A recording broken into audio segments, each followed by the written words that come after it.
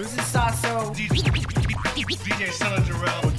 Boogie Boy to steal. Boogie Boy to steal. Mad Mike Logic. This is Sasso. DJ Son Jarrell. Boogie Boy to steal. Mad Mike Logic. The world famous Rocks Right. What up? The Not So Fresh podcast. Yo, what's up? This is Sally Tony from Jurassic 5, and you're now live and direct on Not So Fresh podcast all day. All right, it's about that time again, everybody. It's that Not So Fresh podcast, episode 19. Today is July 7th, 2017. And in the house, we got myself, Sasso. You guys know me. Next to me, we have a not so drunk Mike in the house. Yeah, dude. What happened? What are you talking about? How come you're not as drunk as you were last time? I don't have an answer for that. But just wait. I thought you were going to be like, He's halfway down that beer. I don't remember. He's headed down that. I don't recall. Give it time. I really don't like how you guys judge me constantly, man. Why don't you guys just go with the ride? All right? We're going to judge you. You're All I constantly heard was like, dude, we are the drunk? jury of How your are you peers. drunk? I was just happy to be around you guys. I was merry. Yeah. Mary. Just slow down with that beer, Fucking dude. merry. All right, sorry. Yeah, just slow down, all right? Anyways, also, you guys already know him. His dick pierced through the headphones or speakers. His name is a Big Dick Distill. Oh, yeah. Hello, ladies and gentlemen. All right. All 12 inches. Yeah. And in the house today, we got a very special guest. We got Hall H Podcast. Hall H Show. Hall H Show Podcast. We got Alex, Aaron, and Jason. What's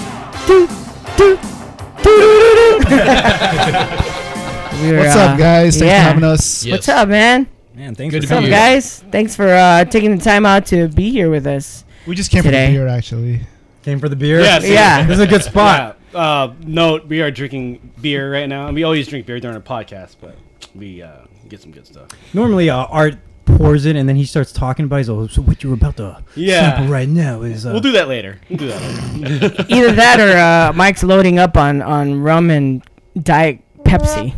Mind your P's and Normally. Q's, buddy, all right? Normally. It's about being efficient. It's about Rum being efficient. And Diet No Pepsi. filler. All right, so moving Anyways, on. We got some guests. yeah, we got our guests. We don't You can want roast me to any embarrass ourselves more than we already did at the beginning of this podcast. Yeah, so tell us about yourselves, where the origin of the Hall H podcast came from, or how did it get started? Well, I was living up in Orange County for like 10 years. Art knows. He worked up there with me. When I moved back down to San Diego, this is Aaron, by the way. Hi, Aaron. I started reconnecting with old friends like Alex here.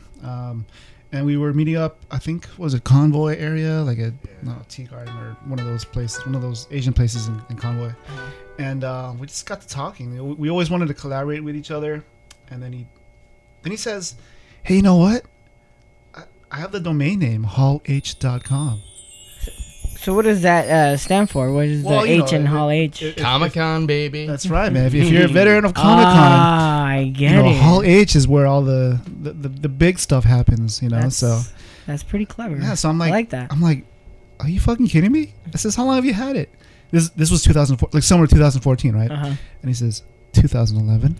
And I'm like, fuck, we got to do something with it. So this was like June, and then like July was when Comic-Con was going to happen. So it's like, oh shit, we got to do something in a month. So, we bought a WordPress theme, learned how to, work with WordPress, put some stuff up there really quick, started researching on artists and stuff. And right off the bat, we kind of thought, you know what, we're all busy. The original the founders of Hall H were myself, Alex, and a guy named Ed Santos. He's not as active with us anymore, but props to him for starting it with us. So we kind of thought, we're not going to be as big as Collider or IGN or any of those other big media houses. So we're going to be an ironic kind of site. We're going to use the Hall H spotlight and put that spotlight on Artist Alley, because as most people who go to San Diego Comic-Con will have noticed, is that it's become more Hollywood and mainstream. Yeah. And Artist Alley has become smaller and smaller. If you guys aren't big Comic-Con guys, if you haven't gone much, or if listeners haven't gone, Artist Alley is a small corner of the convention that's basically just tables, and it's for actual artists, comic book artists, to sit there. So it's a lower cost type of thing to get, rather than having to get an expensive booth at the Comic-Con. And they'll put up background stuff of their art right behind them, but they're basically just sitting at tables and signing autographs. You can bring up a comic book a lot of times to a big artist, and he'll sign your book. If you want a sketch, they sell sketches and stuff like that. And it's kind of a the lesser known small little, like I said, little corner of it. It's like the hardcore comic people that actually buy comic books, they'll go through Artist Alley because they know they can meet the guy that drew the book that they love. But the general populace kind of just goes to the Lord of the Rings booth and the DC booth, or the Twilight booth, Exactly, which the last time They I wanna went see to the- Comic-Con. Right. They want to see the actors. I'm so glad you guys bring that up, because for me, I was like a big comic book nerd in the 90s, and then I actually went to comic book conventions that were not called the San Diego Comic-Con, and to see it transform into what it is now. I mean, how was that like for you guys? Like, as you seen it transform, like you just described the Artist Alley thing, right? Yeah. Now, the thing that was awesome about that is, like, back in the day, you used to be able to go up there and get Jim Lee to fucking sign some comics that you had. And for a person that was, like, I don't know, like a dork like me at the time or whatever, where it's like, Jim Lee, I learned how to draw because of Jim Lee. You know what I'm saying? So, like, it was such a big deal. And then to see those people slowly get kind of pushed out, and then slowly, instead of Jim Lee's being there was just like regular artists who were just selling stuff, kind of like what you'd find at the Little Italy art show type thing, which is still cool. They just change up their themes, but they're not Jim Lee and those guys, Yeah. So, I mean, things have really, really changed in the comic book culture quite a bit since, like, I imagine we're all about the same age, since like we all started collecting comics. And for me, my first Comic-Con was probably 95. I think Alex has actually that's around gone the same time before I went, me. yeah. What'd you describe, like, for you? And think I'm sorry, I didn't mean to interrupt, but like for people who are listening and they are not involved in the culture at all, they know what Comic-Con is because it's everywhere. It's in every, like, Big Bang Theory, all these shows and stuff. But what I think is going to be awesome is like hearing, a lot of people don't realize what it was like in 95. Yeah. I mean, Yeah.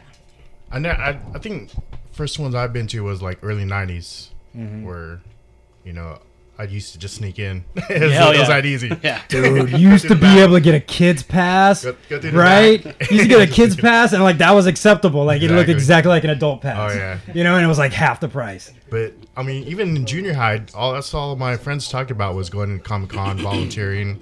Yeah. That's a free way for them to get in. And that was my earliest memories of Comic-Con, is pretty much classmates and friends talking about Comic-Con and going. When it was before, it was at the convention center. And one of the cool things too about going to conventions, like so the first time I went to a convention was '93, and it was a Comic-Con that was at the Scottish Rite Center. And I went in there, I was like, oh my god, all these people. It was right after Executioner song for fucking X-Men. And I was like, oh my god, everyone here likes comics. And I was like just bugging out. And then to this very day, I still own this. It's the entire collection of the Wolverine like card set that has like his background and all the artwork from all the different I was like, oh my god, I got this for $10. Like, that was like a typical story back then, like for like a comic convention. You'd go there, it's like a giant flea market, you grab some stuff. And one cool thing that that more modern audiences will never be able to connect with, and it starts to sound like, well, when I was started reading comics, Yeah. but the industry has changed so much that a lot of what it means to be a comic book fan has changed. So when you said something that really reminded me of the first time I walked into Comic-Con. I just moved to San Diego in 2000, so the first time I went was like 2000, 2001, something like that.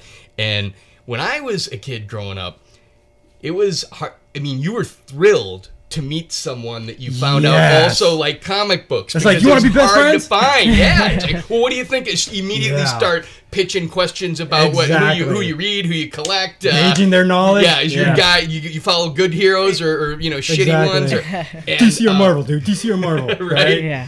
And then you fought afterwards, right? Like, no, I'm just kidding. Well, It was a knife verbally. fight. I think you were the only one fighting Mike. I got it. All right, moving on. Or you Angry flexing. comic fan. So I remember walking into the comic convention and it's like I felt love. It's like, oh my god, everybody here loves all this shit. The Yeah, same thing you felt united. You felt like you weren't alone. Yeah, you're like, right? fuck the rest of society. We're all in this. We like this shit, right? Now I think about it, it's because the internet didn't exist. Yeah, probably. Yeah. I'm like, why is That's yeah. a big part That's of it. true. Now That's you very can true. find people that like the stuff you like, and just No by going matter to a how Facebook weird. group or No whatever. matter how weird. Look at Art's browser history. You'll see. Anyways, Oh yeah. but yeah, and that was Jason, by the way, right? Yes, Yeah. yes. Yeah, with the great radio voice. Thank you. Yeah. Can I ask a question to you guys? I haven't been to the con, whatever. How about a con? Since 2009. That's the last time I went. And I went during the 90s because it was so easy to sneak in with different badges. Yeah, it was. And the one thing that I really appreciated seeing in the 90s was that they had portfolio reviews. And Yeah, you could, yeah. you could be an You- artist. Oh, yeah. You could find out how you stand up against. Image Comics was there, Marvel, DC. And they'll tear your shit up.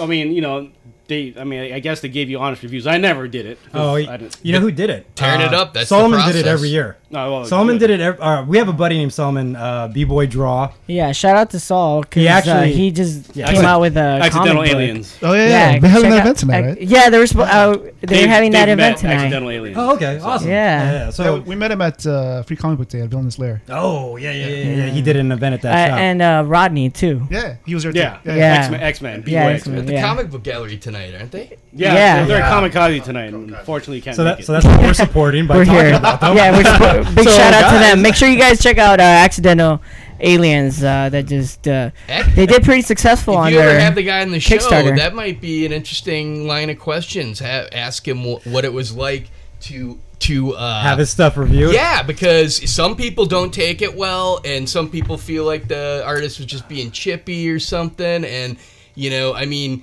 when you're talking to a pro, I'm not an artist, but I'm a writer, and I have had to submit. In fact, that you want to. You submit your writing to be judged, and you critiqued. better be able to detach a little bit and see that a lot of the stuff that they're going to say is going to be right. So it takes a person with a little bit of a thick skin or that's used to it. So he might have some funny stories. I mean, anyone that goes to con has funny stories about, just like if you bump into a lot of celebrities, eventually you'll get that dick. Yeah. And, he was a complete asshole or whatever. And so you get these little stories where you might catch someone on a bad day and maybe they're just a little gruff with you. I know I had one where I said something awkward and the guy was just he was signing my Avengers books and was a little, gruff, and I just walked away so disappointed. Would you like to elaborate who it was, or you don't want to say? Well, sure, because I don't think it was. It was probably just as much my fault as his, but it was because it was a guy I love and respect, Kurt Busiek, who really was. If you're a '90s guy in Marvel,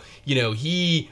Thunderbolts. He created the Thunderbolts, and when the real Marvel characters came back after the Image reboot that they did, when they came back to the Marvel universe, and he did Iron Man,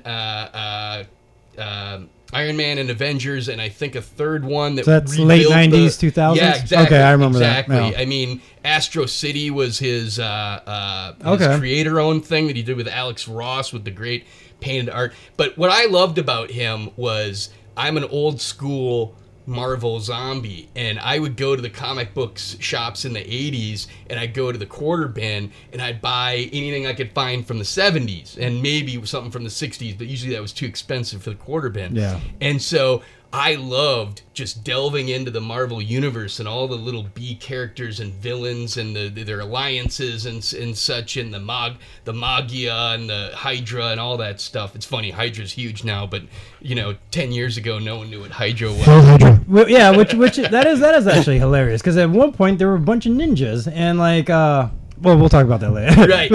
So one of the things that was great was when Kurt Busiek came on, the core characters had been in a complete slump for years because they had just finished this big sensationalized relaunch with the Image guys, with Rob Liefeld and all them, and a lot of those didn't do so well, especially the Liefeld stuff. But so that, even though that sold a lot, it didn't have a lot of approval. The 5 years before that, it was all X-Men at Marvel. The core characters, Avengers, were not getting anywhere. So he came in and he revitalized. He great artwork. He was teamed up with Sean Chen and George Perez on Avengers, and he would just mine the history of the Marvel Universe going back to the 60s Silver Age, and he'd pull out all these characters from the heroes' past to come back that no writers had been using in years. That's interesting. Yeah, and I'm like, oh my god, he brought up that B villain again? No way. I'm like, oh my god, I feel like he's writing this just for me. That's so interesting. When I went to get my book signed, I got really nervous, and I go, Mr. Busiek, sometimes I feel like you're writing it just for me or something. And he looked up. That's what you said, huh? that's you had your moment to, because first off, you kind of went over a bunch of stuff that was huge. So like, if you were into comics at all, like the whole Image breaking away, right, and being created by all the best artists, right, was a huge deal for a comic book. I mean, shit. I was like 8th, 9th grade. I was like, oh my god! And then them coming back. So what you just described was all huge stuff. And then this writer who is just and writers in comics, in my opinion, and I'll let you guys kind of weigh in on it. Every once in a while, there's like somebody who comes along who just like that. Like artists, there's artists that everyone like loves. But when a writer like reaches people and everyone knows their name, that's a fucking big deal. Yeah. You know what I mean? Like the artist is the flashier of the two positions. Gets more press. That's the one who gets all the chicks. That's like the quarterback. Right. You know what I mean? Like, yeah, the lead singer, the quarterback. Yeah, the writer's like special teams. You know, if you're gonna break it down like that, you're a punter. Yeah, exactly. You're really, really important, but no one values you. Maybe even offensive coordinator, not even on the field. Oh yeah, exactly. So yes, so now that we built that stage, you decided. That's what you said to him. Well, so I'm trying to encapsulate what I told you guys much better, and I skipped over it because all of a sudden I'm like, it was my turn, and sometimes I'm pretty smooth with this stuff, and that was not one of my good days, and so he just looked at me with like disdain.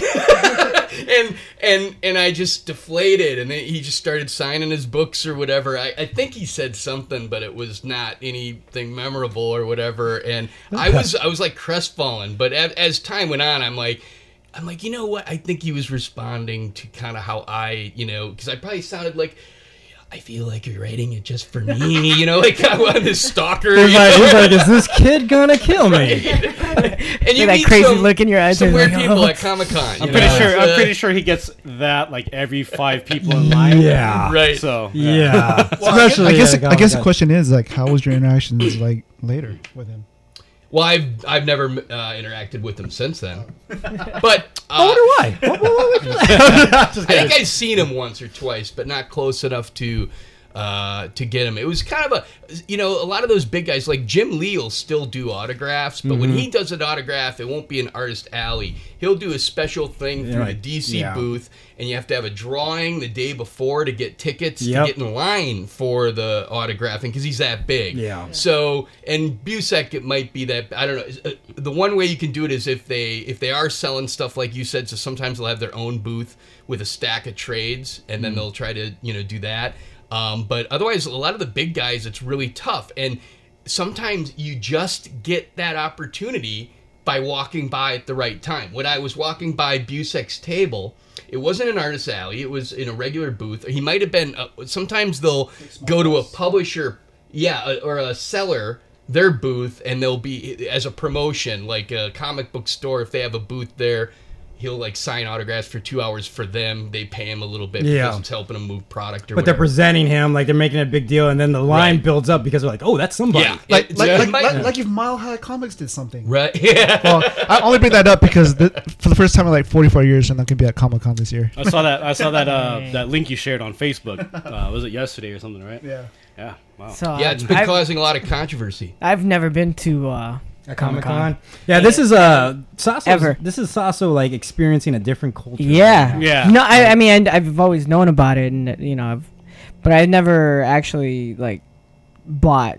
Well, I bought some, but just because of the pictures and all that stuff. I was I think more that's what about the glitz and the I glamour think that's about what it. attracted a lot of people. That's what attracted me to comics first. Right Yeah. away. I mean, like, do you guys remember what got you guys? What's a good word? Got that love sparked for you? For Yeah. comics? Start with Alex. Yeah, yeah. Alex, you're being all quiet and stuff. I don't know. I guess just going 7-Eleven back probably, I don't know when it was, late 70s, early 80s, and they were selling them on racks. Spinner racks. I think Spinner one of my racks. first ones I think was Devil Dinosaur.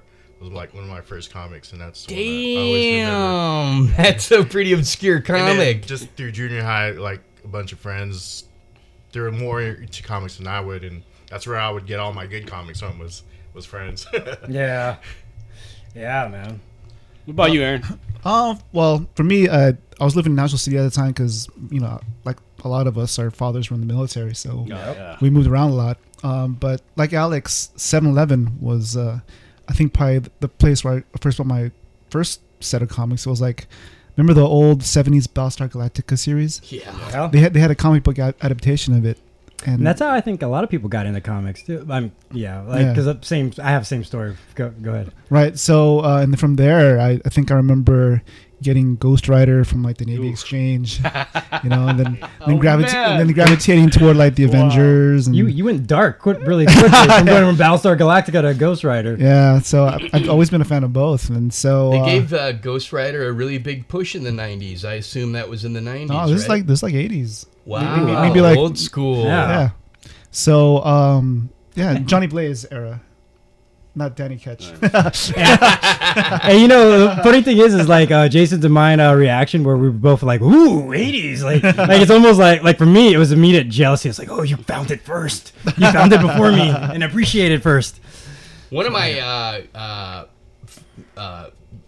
favorite moments, I guess, for lack of a better phrase, is because one of the things I would do is I used to hunt Artist Alley like a shark. I'd go down there with my camera, my video camera, and my mic and my tripod, and the first thing I would do when I get to Comic-Con is I'd do a zigzag through the whole thing and look and see who's there, and then start to make a schedule of, okay, I want to try and talk to that guy or that guy. And back in the day, you could like actually, the guys in Artist Alley, a lot of them would be like Golden Age, Silver Age guys. Now a lot of those guys have passed away, so it's like 70s and 80s is about as far as you're going to go back or whatever. But for people who are listening, Golden Age is referred to as a certain period. Golden Age is from the birth of Superman in 1938 to about 56-ish. Those are all or so. comics that are worth a lot of Right. fucking money. And then Silver Age is like I think the only one. 60s just to the beginning of the 70s Yes. or whatever. And that was another big era of new characters being created, Spider-Man and Marvel. But I was going to say that one of the guys I talked to and got to flag down for an interview, he was just in Artist Alley sitting there. And that's the beauty of it. If you just are there at the right time, no one's there, yeah, they'll talk to you, do whatever, talk to whatever you, say whatever you want. I got to interview Gary Friedrich, the co-creator of the original Ghost Rider. Oh, wow. Oh, there you go. So what was your first comic book? Jason, did you? Me? Oh, I'm sorry. It's your turn. We're going around the table, man. I actually, when I was a little kid, I found a handful of comic books in the house, and I've never been able to determine whose those were or how they got in the house, because none of my siblings were comic book fans. They're all older. And I would pore over those before I could read. And they were like some really cool classic, like 1976 or 78 Spider-Man and X-Men and Avengers, and I knew that it was cool. I couldn't tell why or read or know what was going on. Then I started to pick up the cartoons, like the classic Spider-Man does whatever a spider can, And then my buddy, my best friend in 5th grade, moved into my neighborhood, and he was a full-blown comic collector. Both his brothers were too. They were into every nerd thing that you could possibly want. They had every Dungeons and Dragons thing. They had every, the lead figurine, whatever. And so they were huge comic book fans, and that blew the doors open, because one day he's like, well, there's a Schindler's newsstand shop just down at Cobblestone Court. We can go down there and buy comics. Every Wednesday they come out. And I'm like, I didn't know that. And so we started walking, 2-3 miles to the Cobblestone Court to pick up, with our $3-4 and change or whatever, to buy 60-70 cent issues. And then you realize that you could actually get them in order if you kept going every Wednesday, right? Right. Shit, I remember when I was a kid, you just read a comic like, man, I wonder what happened at the end. That, there's something about, as a writer and as a film scholar, there's something about, I've looked at each different medium of narrative, and there's something about a serialized story. Every medium has something that it can do that others can't, and then weaknesses it has that others might not have, right? Yeah. From poem up to novel to film or whatever. Okay. And, but it's the rare aspect is not many of those mediums have the level of serialization that comic books do. Soap operas would be an analog or whatever. Those have a continuing story. But if you look even at movies, a successful franchise, either they don't continue the story like Bond, or they might do it for a few in a row like Avengers or something. Yeah. But you don't get like where Superman you might have, or like let's even look at the first 100 issues of the Fantastic Four. That is almost like a novel in and of itself, and the stories live and breathe through issues as it goes on through the years. They'll refer back to things. You're rewarded for paying attention to earlier continuity and such. So it's a really unique element of the medium. I think that's what led to Marvel's success in the movies. Yeah, they embraced it. That's what a lot of people would cite, that they not only did they embrace it, but like that was almost their identity, as far as like, DC being very iconic. I mean, if I think of Superman, I don't really ever think of a flaw. I don't ever think of being human. I think of him as a character, or as a super being that is trying to pretend to be human. Whereas you have in Marvel, they always had some type of personal struggle.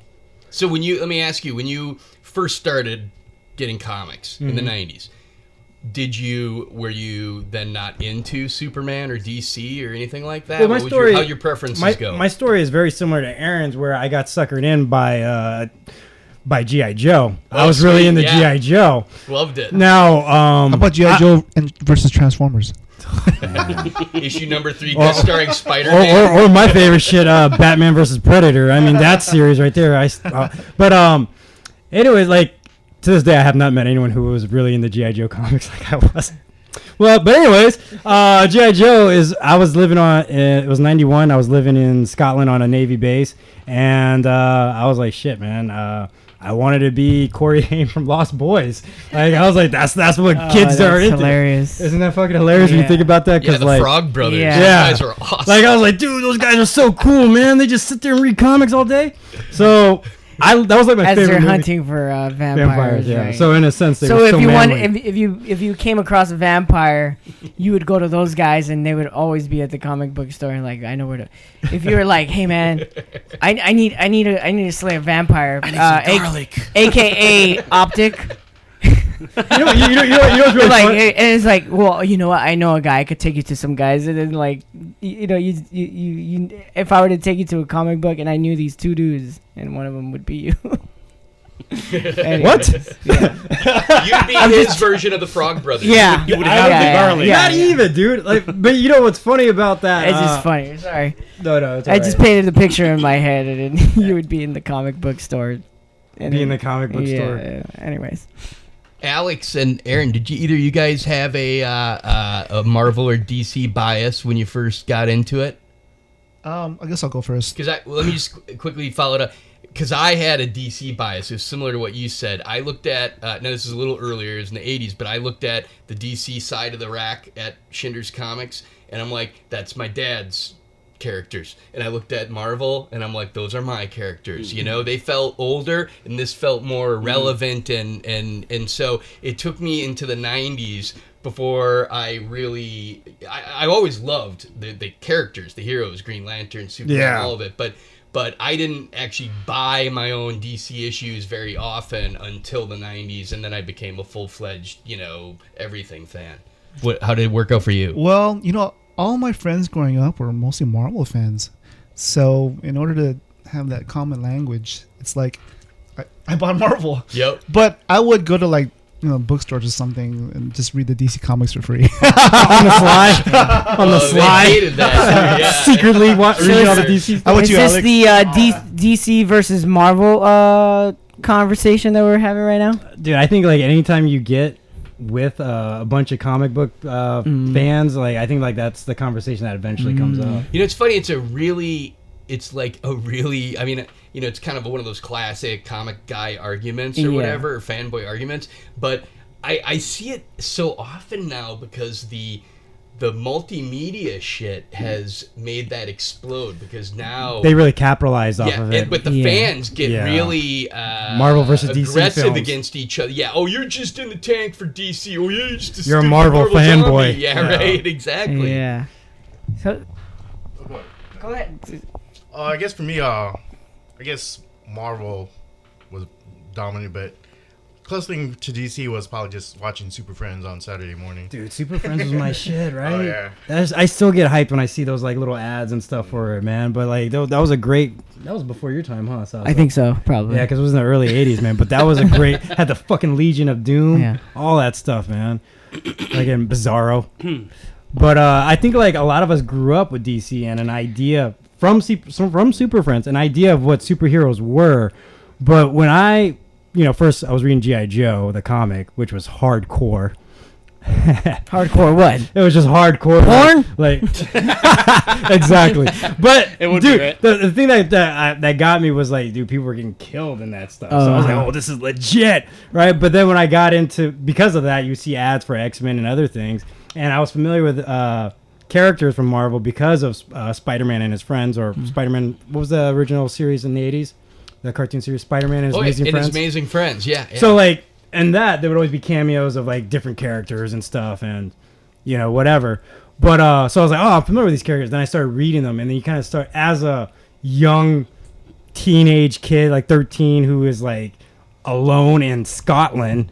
I identified with the struggles of the Marvel characters, right? Mm-hmm. That was a theme that's throughout. It's they're not accepted. They're not accepted. It's almost like the punk rock version of comics, and I think that's kind of what had our age group gravitate towards it, because like you said, that's my dad's comics. This is mine.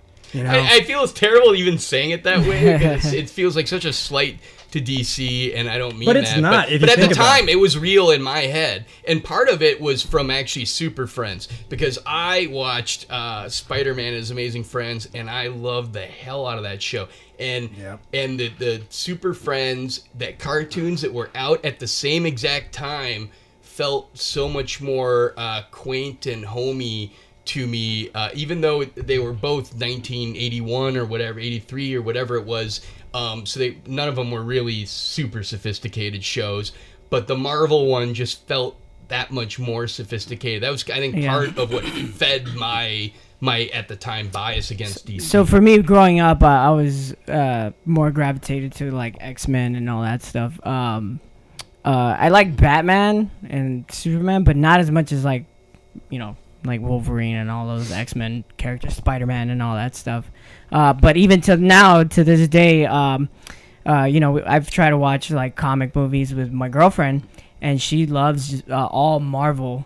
She loves all Marvel. Movies. She's a Marvel fan. She's a Marvel fan. So that's cool with me. I'm if she knows that there's gonna be, she knows that DC has that dark type of feel. It does now. Yeah. Well, no, they're lightening it though. Yeah. They're lightening it up. For future And so whenever she knows that we're gonna go watch a Marvel movie, she's all for it. Yeah. You know what I'm saying? Because she knows there's gonna be those fun comic relief type of things, and And not only that, I mean, we're also like big Disney fans. So whenever we go to Disneyland, we see all the Marvel stuff. Yeah, all the Marvel stuff. Like when they had like that whole thing at Disneyland with the Marvel stuff and Iron Man. They had all the Iron Man's suits of armor, suits and The all Hall that of Armor, stuff. they call Like it. we were, and she loves Captain America too. She's a big Captain America So fan. when you go to Disneyland, do we wear black silk underwear? No, no underwear. That's for the Van Damme fans out It's there. all commando. Just lots of talc. So you know, and we're not big comic book collectors, but you know, just from like kind of like on the outside, for her even like to chime in and be like, well, you know, I'm more of a Marvel fan because DC's a little dark. Well, I think the darkness of DC is something that we should probably explore a little bit further. I mean, that's one thing that I think it was a detraction for me because I mean, if you think about it, I mean, you can't have Superman be dark too, just like Batman. He's not. Yeah, he's supposed to be the light. Yeah, he's supposed to be light. And I think, I mean, Zack Snyder's adherence to using that dark palette of his. It was a detriment to, I think, the movies, in my opinion. I mean, you go back to like... I think that's the internet's opinion, too. That's what I hear all the time. Well, I mean, if you compare and contrast to what I think is the ultimate, and when it comes to Batman and Superman, is the animated series. Yeah. You know? DC, even though I'll have a little bias, I grew up with Marvel, and I love Marvel, but I really feel that DC actually whooped Marvel's ass when it comes to animation. Like they're all the animated Batman movies. Cartoon? Or? Yeah, the Batman series, the Superman series. Justice League. All those Justice League movies that they made independently. I mean, if you really don't want to read the comics, I mean, dude, download those movies or rent those movies. Dude, they're all on Cody. Yeah. They're all on the Fire Stick. That's right. But I mean, like those are great films, you know, and I kind of feel like those are better representations of DC than a lot of the films that you're seeing. Yeah, like, but those aren't definitely. blockbuster hits that are going out to the general public. The general public, you know, like your mom, your cousin, your dad doesn't give a shit. Well, about I guess with the sort of like the long form animation series, you have more time to flesh out things, you know? Yeah. So, You really think so? Because I mean, I'm talking about like Wonder Woman, the animated feature. I'm talking about Batman, the Killing Joke. Like those are just straight, full-on DC animated film. yeah, but people are familiar with those storylines already, though. You know? That is true. That is true. But we're also familiar with the storyline by the time that like the Superman, Man of Steel comes out. You know. Well, I mean, there's only so many times you can tell an origin story. Especially that one, the one character that no one will ever need to hear his origin ever again is Superman. Everyone in the world knows that guy's origin. I mean, it's woven into pop culture. It's like when they every time they reboot and they have to like shout out the son of origin. Jarrell. You know what? They might. Who knows? It might be better with him. You know, a Red Sun. Or was it? I just saw a video. Mr. Sunday Movies just had a video on YouTube he uploaded And so- where he was theorizing should the next Superman movie be the Red Sun story, which is an alternate universe. Yeah. Was he lands in Russia or something? Right, Yeah. where his ship from Krypton lands in Russia instead of Kansas, and so he's raised by the proletariat, and that's so he's got a hammer sickle instead of the S. That'd be dope. Yeah, kind of a good, interesting. That's another thing that like it took me a long time to get on board with that type of stuff with any type of alternate universe. Right. Like I remember in the 90s Marvel had this series called What If Captain America started the Avengers, right? And I'm like, this is bullshit. You know, stop being lazy. But like now I think I'm kind of coming around. You know, what do you guys think about like those type of alternate universes and shit like that when they do with especially in writing?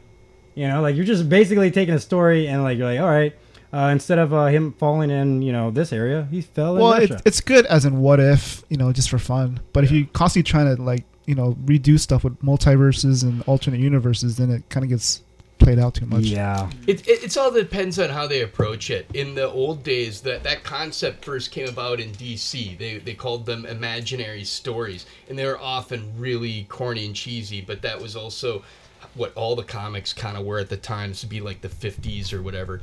Then Marvel came out with What If, and I thought What If was dope. And the reason why is because they're the concepts, the question on the cover, if that doesn't grab you, then it's not even worth it. Because I've actually bought a lot of them where I ended up reading it and didn't think it was that great. But the concept, the idea of it, just was such a cool idea to me. I didn't even care that the book wasn't that entertaining. The first one I ever saw at the store, and it was $4, so it was too expensive for me. I only bought Which is stuff hilarious. for, like, And I could totally relate to that. Where you're just like, dude, I could buy 3 How comics much with was that. it? $4? For it bagged and boarded. Oh, Bagged and boarded. Yeah, I bought 65-cent Spider-Man. Then I'd spend a couple of bucks in the quarter bins, and those comics would be 25 to 75 cents. When was this? Was this one like This was about, like 82. Okay. 82, that was $4. Yeah. Good Lord. That means it was expensive. That's really expensive. Exactly. And that's why we would hunt through the old. Was it signed by Kurt Busiek? Yeah, right. Nice callback.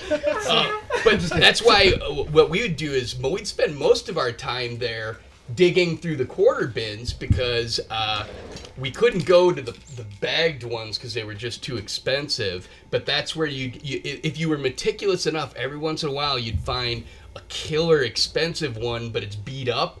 But those, no one cared. If you got an important comic book issue, like the issue where Wolverine dies and it turns out it's an alternate future story. Yeah. I mean, it didn't matter that I got that as a 75-cent one, which was expensive. I usually bought the 25 and 50 centers or whatever. Right. But you know, the funny... Oh, sorry. But the funny thing about... like looking back on it, like I remember when I read like those What If comics, I hated them, but there was a lot of pros to them. A lot of, and one of the pros was like you will see people die. You would actually see a wrap up of the storyline, you know, and it was just like there were like really, really cool things that now as an adult I just didn't appreciate as a kid. But Did you ever hear the one called The Punisher? The Punisher Kills the Marvel Universe. No, I've heard of the Deadpool kills the Marvel Universe. That was the first time they did that was with the Punisher. Oh, Garth okay. Ennis. I'm getting taken to school right now. This should be that was my era, but this would have been the 90s, and it was an alternate story where everybody knows Punisher, right, from the movies and such, right? His family gets killed by mobsters, and so he goes. He's got a bunch of shitty movies made about him. Well, Dolph Lundgren. Dolph Lundgren was the OG. I like that movie. Was it John Jane or whatever? Thomas Jane. Yeah. Speaking of Thomas Jane, you guys watch Expanse? No. You guys should watch it. I want to. Did you watch Hung? Did you watch Hung? That series on, I think, Showtime. Oh yeah, he was in that they're shit talking too, about some right? YouTube videos. I thought I'd watched it, but it's something else, I guess. Dude, one of my favorite lines is from that Punisher. It was when the henchman is trying to scare some other hood, and he was like, "Oh yeah," and then what they're gonna do is something I can only describe as deeply pornographic. And it was just fucking chilling. And you're just like, oh, God, tell him what he wants to know. No doubt. That sounds Pulp Fiction. Anyways. Really quick, Punisher is the only comic I really collected.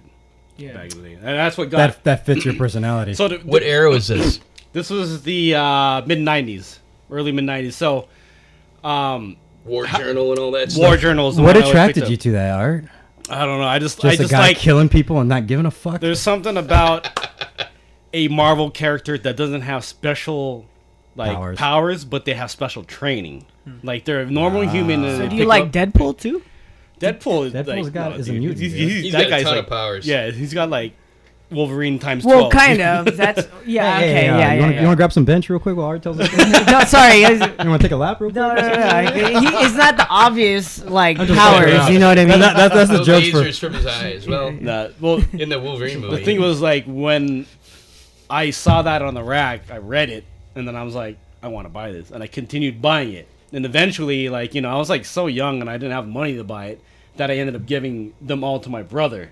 My brother from there took those and just bought comics and comics and comics. He had a job. When he was in high school, he had a job, but I didn't. I was only in like middle school at the time. But yeah, I mean, my brother is how I know Aaron over here. So yeah, there's the connection right there. All started with the Punisher. Read your books? Read his book? Did he let you read his books then? Yeah, no. I went through all of this stuff. I read everything he picked up because I didn't have to spend any money. He spent his money, and I got to read them. I just didn't own him anymore, and I gave him all my whatever I had. I gave to him, and he still has all my Punisher War Journals. Nice. So, were you a Depeche Mode fan?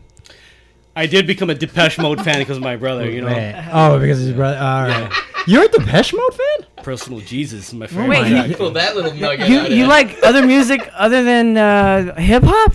See, that's the thing you guys don't Wait, realize. what? Wait, you're not answering our Talk about questions. each other You're here. not answering our questions. Because this guy gives me shit about my music taste all Yeah. the time. Yeah, your music's kind of weird. Guy likes Depeche Mode. Hey, do you like Morrissey? No. No? The Smiths You were do, cool, don't you? but I mean, I Mexican dudes like have all to. time. Yeah. It's like it's have to. It's required. like You get that a- with your yeah. Cholo outfit. Yeah. I think everybody that grew up in that era liked Depeche Mode, New Order, stuff like that.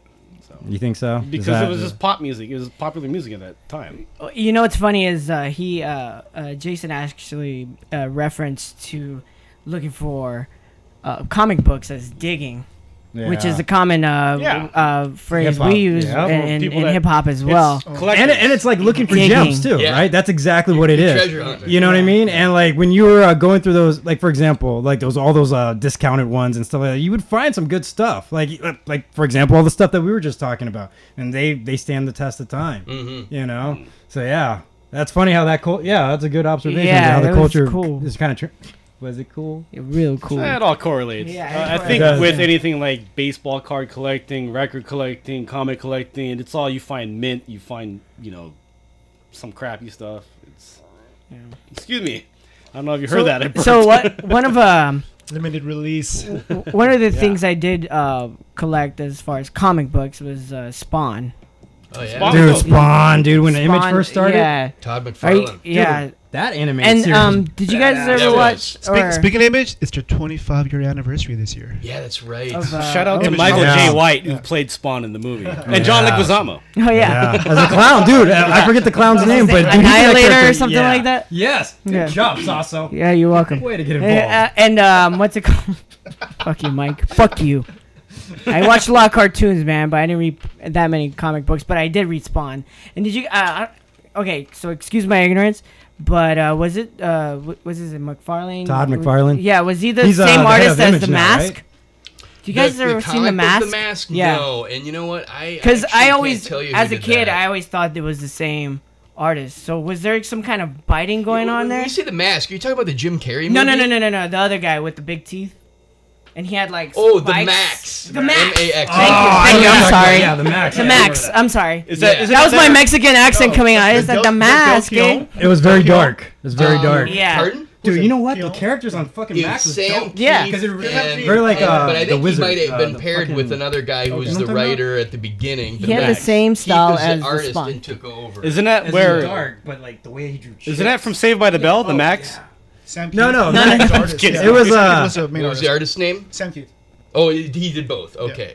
Did- Yeah, that actually is, one of my specialties is the adaptation process, because I was like these cartoons that we were talking about, Spidey, X-Men, Batman, that came out Max when had I one was too, in yeah. college. And I was just starting college, but I was in the film minor, and so I was doing film studies, and so I was like taking, and journalism. So both of Speaking of journalism, Jason is a part-time contributor to Hall H Show, but he also has his own site. When are you going to play? Oh yeah, shout that out. We forgot. I just to say- launched herojournalism.com, or you can find us at Facebook/herojournalism. You can link to our YouTube account. We just got our YouTube channel started, where we're going to be, doing stuff kind of like what we're doing here, but maybe a little bit more documentary style, breaking down not just comic books, but cinema. Any genre, television, cartoons. I'm going to definitely hit superhero cartoons big, so we're working on some Spider-Man projects to highlight the new Spider-Man Homecoming movie that we're hoping to have out in the next week or two, so really excited about that. Nice. That's awesome. Now, Yeah, I was gonna say about the Max. You brought up the Max. Yeah. So I was very interested in the adaptation process. I just think that there's something. Have you ever heard people talk about the theory that there's something again unique to the medium of comic books, where there's panels, and each panel steps forward in time a little bit. Well, there's theory out there that gives a special connection to the reader, that they fill in the blanks, just like when you're reading a novel, you're picturing it. Well, they're filling in what's happening between the two panels, and therefore they're kind of more complicit and engaged in the narrative. And to me, I think my theory is that is why it's so fucking cool to see cartoons of these characters. Yeah. Because you've seen it in your mind, and now you're seeing it literally because it's drawings. You're seeing it in front of you. And so I find that process very interesting. Yeah. The Max holds a distinction of being not only one of the best adaptations of a comic book or a superhero, but a adaptation of the actual book, the pages of the book, down to what the medium is. Not just the story. It didn't just get the characters right. It literally replicates the experience of moving. If you watch that opening credit sequence, when you get a minute, dude, go I on used to YouTube, love find that that cartoon. opening credit sequence, and then try and find a go do a Google image search for the first 2 pages of the Max comic book. Actually, it will blow your fucking mind. Yeah. They literally replicated, and they didn't do it as hardcore throughout the rest of the series. It'd pop up here, but different panels were moving through the screen as action was going in the opening scene of that. And you look at, I had my book and I was looking up, and I could not believe how a television show, was able to replicate the format of a comic book. That's so crazy that you bring that up, because I remember that. It replicating the comic book. Just It's the the way beauty it of was. comic books. I mean, they're pretty much storyboard right there. Yeah, I mean, that's essentially what a storyboard is. Yeah. And the funny thing is what you're describing. Like, I remember just throughout the years just watching movies, and where that moment would happen, where you're like, wow, I've seen that as a panel in a comic. I mean, from like the first Spider-Man, I think, was the one where I actually did when the fight with Green Goblin at the end. Like, that was one of the moments where I was like, whoa, they're doing a fucking amazing job. Most recently, the one that kind of stands out is Ghost in the Shell. They did a really good job as far as like copying what the actual anime looked like. But my thought was, why the fuck don't they do that more often? You know what I mean? Because that's an immediate way to tie someone into a movie, and like immediately when you see that, you kind of get taken back. Like, dude, I remember reading that in a comic, looking through the panel. Like, it takes you back to that mindset, and they don't actually do it that way. Are you talking about the Ghost in the Shell movie with Scarlett Johansson that came out? Yeah. Okay. There was a lot of controversy with that. Yeah, I know. And it didn't do very well, right, in the theaters? No, it did No, not. it did not. Not in America. I think it did overseas. It did really well overseas. I heard. Yeah, it did And great I heard it did great in Asian countries. Yeah. Where, where the Asians in America were They had a complaining lot of- about it they being had a a white lot girl. of- And this is a good segue to comic book controversies. Yeah. Starting with Ghost in the Shell. Sasso, that's kind of ironic that the actual Asian countries didn't seem to be as bothered about it as the Asian countries. Because a lot of them were enamored with the Western. with the source. with Western. Okay, Western gotcha. culture, yeah. Right. And even the source material, she looked Caucasian. Like in the anime. So which is actually a common trait of anime. Yeah, as a common trait of remember anime. my film teacher having to tell us. Someone in class goes, "How come they all look white?" Yeah. And he's like, how come they all are white? Is Yeah. what the person said, the student, and the teacher was like, "They're not. That's just this is their art style. You're projecting how you divide race, which is not a big, he wasn't saying it in an accusatory way, Right. But it's a Eastern thing, and we have Western things, and that's just And it's a fascinating topic that no one talks Yeah. about. You know what I mean? Like, even Yeah. just right there, you Yeah. just avoided that shit. Right? Thank you, Professor. It's funny because there's a video because of that movie, and some guy was interviewing a bunch of it was from Japan, right?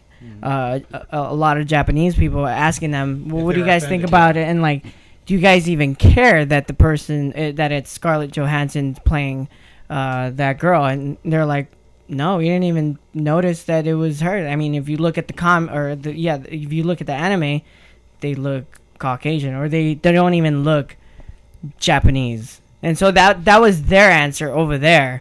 And so if you could search it on YouTube or some shit like that. No, I seen that exact video, and I thought it was a really, really good point of discussion. I mean, it's just as far as like, so then why are we so upset?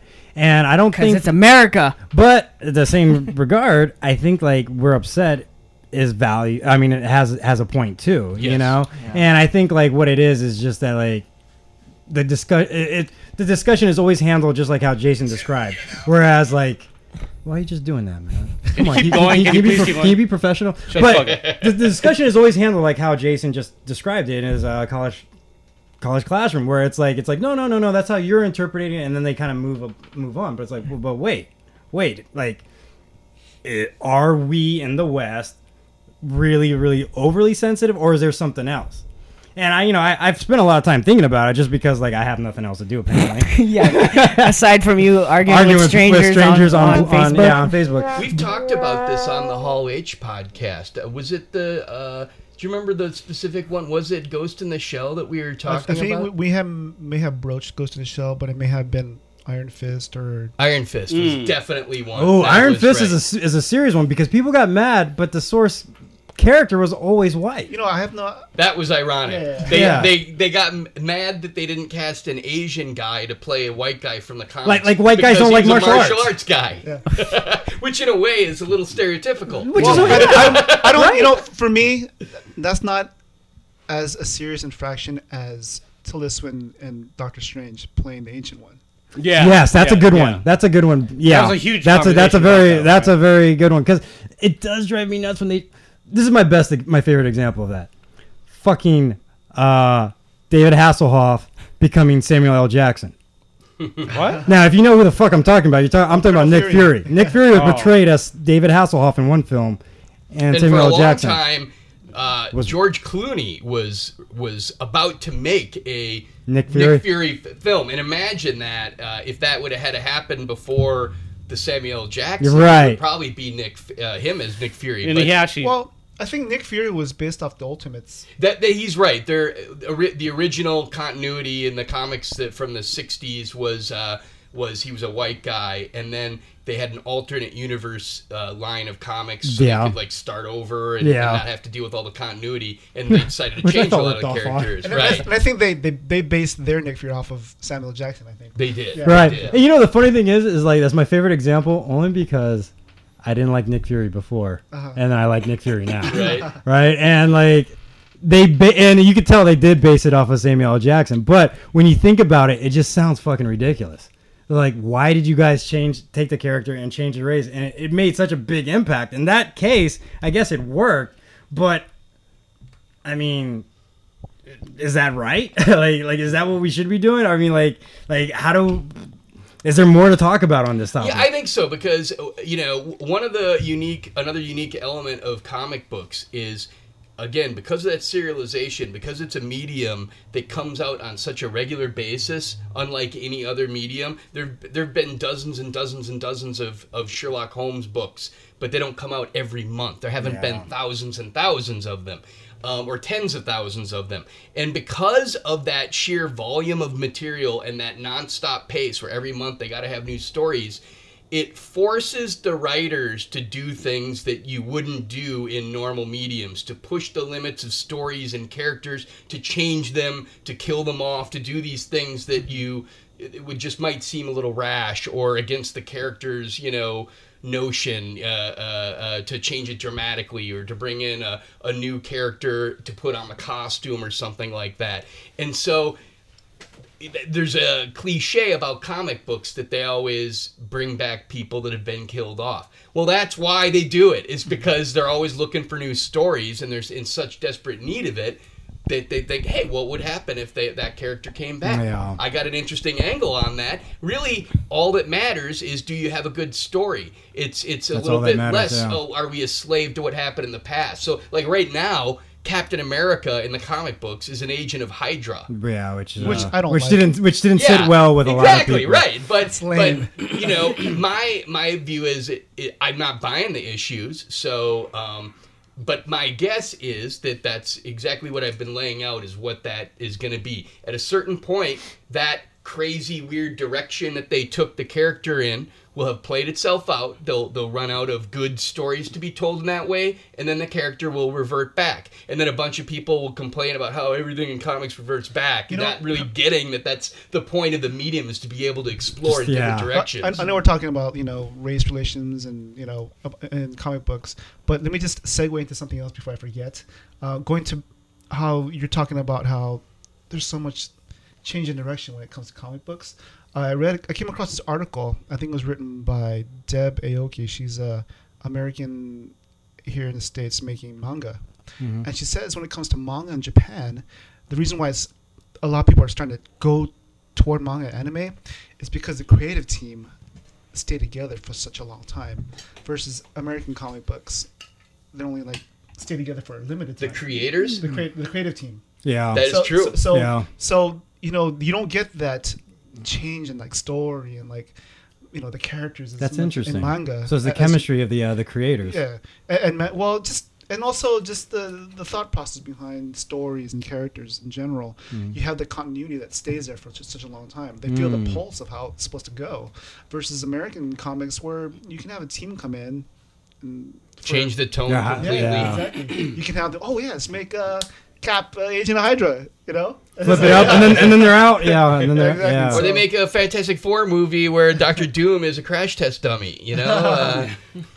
So yeah, I just wanted to bring that up before I forgot. No, that is an interesting thing because, like, to be honest with you, like to me, it always just came off as lazy writing. Like, why a lot of these things are happening. It's like, okay, bring the character back from dead. How about you just do a throwback series like Agent Carter or something like that? Well, I think when it comes to Captain America, I think just because stories about fascism are sort of like ingrained within pop culture now, so they're trying to capitalize on. Well, that is one thing that I've been saying pretty regularly.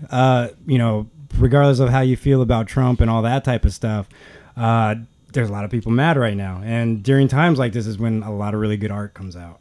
You know, I mean, when people are like miserable, like when you think of any type of art revolution, like during the Renaissance or any art periods, it's always been during like times of political conflict. And even if you look, you know, you were talking about you studied film and stuff like that, you look through horror movies, they're always tied to some type of political conflict, such as Vietnam, things like that. Or the Red Scare, the 50s, a lot of those alien sci-fi things. Dude, yes.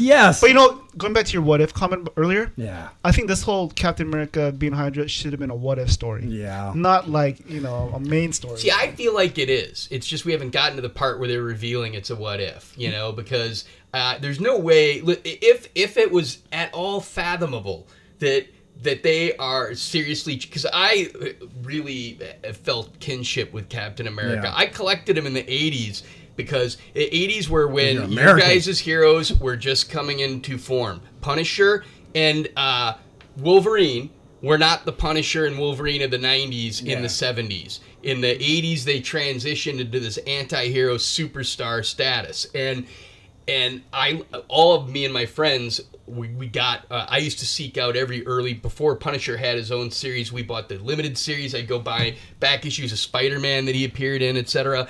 I'm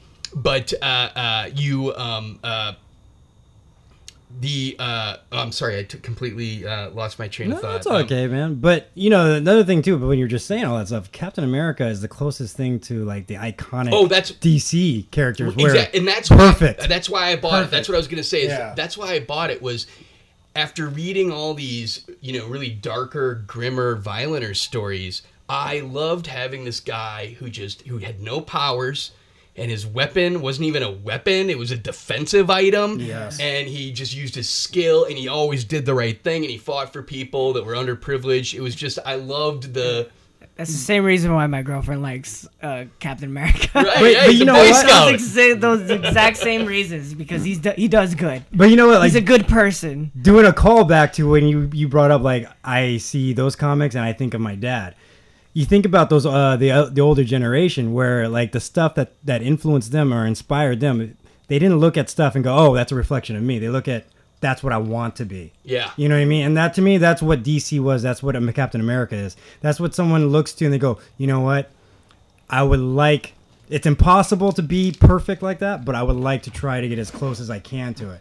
I mean, that's Spidey that's too. Spidey's big Spidey was mantra flawed too, though. is, you know, with great power comes great responsibility. But he was a nerd. He dealt with inner conflicts. He had all these issues. He had girl issues, like, left and right. I mean, what teenager did not directly, like, just, you know, relate to him? You know, whereas Captain America, like, with Spider-Man, you saw yourself in Spider-Man. You're like, wow. And it's always hilarious to me because it's always some nerd, and then something happens to him, then all of a sudden he's perfect, right? But like, back to the iconic type of heroes, those are the guys that you look to, you're like, man, those are just, like, idols. Like, I want to be like that. I want to do what Captain America would do, you know, like that type of thing. And yeah, so role model. Yeah, exactly. Yeah. There you go. So then to hear that your role model is now part of Hydra, which Hydra has turned into kind of like a Nazi party. You know, or like always were. Well, at one point there was a Used secret to work society. for the Nazis. Yeah, it was like a secret society type of thing, and like, yeah, it's the Nazis. No, that's why I'm so convinced it will be a temporary thing, because if it were full time forever, I would consider that a violation of the character. So you think he's doing a Nightwing? Yeah. Is that like? No, I'm just kidding. I was about to say a Batwing joke. All right, You know, just on but you brought up the point about him being like fighting against, or the connection with fascism, right? Yes. He really was a symbol of fighting fascism. Yes. And one of the controversial or potentially controversial decisions that Marvel took the safe way out with the Captain America movie was not having a certain guy named Hitler really in it. I think he might have been in it for one shot. I don't even know if we saw his face or something. Yeah, I think you got the idea of that. Right. Yeah. But I tell you, one of the most iconic comic book covers of all time is Captain America punching out Hitler. Oh, yeah. You know, yeah. and here, that was our symbol to fight fascism. And you know why they did it. It was political. Yeah. It's a very charged topic, and people would have been upset with it. But I felt like it would have been so true to the character, because that's what the character was. The character was just a guy putting on his bootstraps and going to fight a guy that...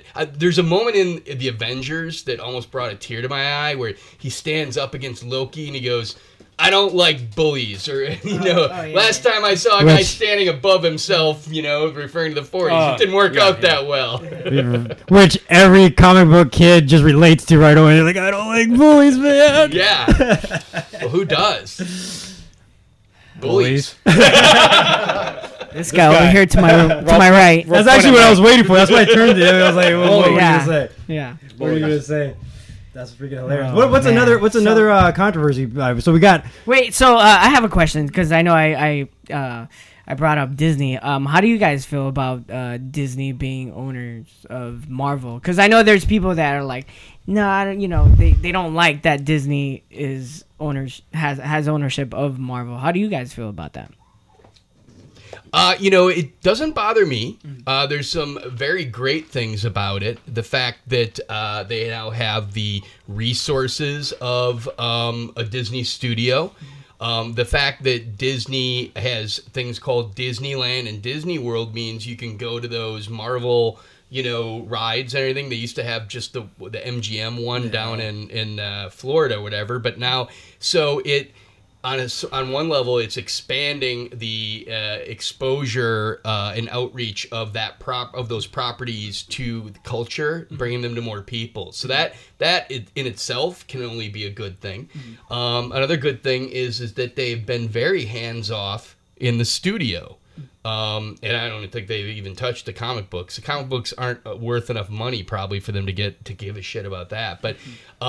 They know that Kevin Feige at Marvel Studios has really got a well-oiled machine going, and he's cranking out hit after hit, and they're happy to say, what do you need, and let's get out of the way. So, the downsides aren't too many that I see right now. It's something you could always be worried about and concerned about, because it's, whenever you get a large corporate entity, that's always possible. But I think a lot of people that worry about that or are anti-corporate or anti-Disney are probably just jumping the gun a little bit. It doesn't appear that there's been much negative that's happened in the interim so far. I think when it comes to something relevant, when it comes to, like, say, anti-Disney, maybe possibly would be, since San Diego Comic-Con is just around the corner, Marvel's presence at Comic-Con is going to be limited, because Disney has their own convention called D23, which is a week before San Diego Comic-Con. That's interesting. Yeah. And how far away is it from Comic-Con? It's a week before. And how far geographically it's in is Anaheim. it? It's in Anaheim, right? Right, so it's a drive away. They could go to both literally on the same Yeah, it's only trip. an hour away. Right. So, It sounds like they can make a good vacation out of it. People are traveling. Yeah. That's interesting. so Yeah, actually, how long ago, or when did Disney purchased Marvel. No. D23. D23. Yeah, how long ago did it start? I think it started like a couple years ago, Yeah, it's didn't it? just a few years old. It hasn't been around as That's long interesting. as Comic Con. I've seen pictures of that and it looks pretty cool. Yeah. Just Let's saying. go. Well, hey, now that my ex-girlfriend would have been all over that. She was a big Disney person. We'd always go up to Disneyland. Now that it's got Marvel and Star Wars, Yeah. you're like like, oh Nerd my Paradise. God. Well, because I see all the backlash of Disney owning those two things. Like, oh, Yeah. But I mean, if you see the outcome, like you said, it's really good stuff. I mean, It's funny, you're getting more blowback on Star Wars. I'm kind of surprised at how much blowback is starting to develop because some people are really pushing back that they didn't think Force Awakens was quite all that, and then I've just seen a lot of stuff on YouTube reviews and stuff about the Rogue One was the last one that came out, the spinoff, and some good criticisms. I thought it was a very enjoyable, well put together movie. But what was the criticism that you thought was really good? Well, there's definitely was some character problems, and there was a little bit of confusion on the plotting. One thing that if you watch a lot of movies, you start to spot some of these tropes. And even just the word trope is kind of a negative connotation, as if you're just phoning it in, lazy writer, as you called it in another context earlier. To me, it's about execution. If it works, sometimes you can take a cliche and it's still good. If it's entertaining to you, then who am I to tell you that you're stupid, you shouldn't like that? Right. And you're right about that in that comment. I agree 100%. It's about execution. There's nothing new under the sun, but how did you do it? So there's this one scene in Rogue One where... and this is a common thing when you have a character that is fairly new. It might be the very first scene you see them in. A lot of times the writer will have them do something very attention-getting. Yeah. And that is aimed to give you information about, even though you don't think about it in that way, that's supposed to tell you something about that person. So if the guy walks into a bar and there's some drunkard, cocking off at the bar and he comes up and just punches him out, that guy's a fucking badass. I told you, they're establishing his cred. A good example of that would be Darth Vader in the beginning of the first Star Wars, Episode 4. And when he comes in and he's lifting that guy up by the neck, you're like, damn, this guy is tough. So one of those scenes that didn't quite work for me in Rogue One was when the woman, Felicity Jones, I think her name is. I forget what her name is in the thing, but she's got these batons, like billy clubs. You remember that? And she walks out into this alley and she takes down a group of 4 stormtroopers who have guns, by the way. You're hilarious. She's going batons flinging around. It's taking 3 seconds to knock out the first guy, 1.5 the second guy. Yeah. Then she dives into the second 2, and you're like, why weren't they grabbing their Oh blasters? my gosh, you are hilarious. You know what's really funny is I can't even critique fighting because I'm such a badass. I just know none of that would ever happen. I'm fucking kidding. But dude, when does fighting ever look real in movies these days? Yeah. If you watch boxing or MMA, so it's kind of hilarious that was the thing that you got mad at.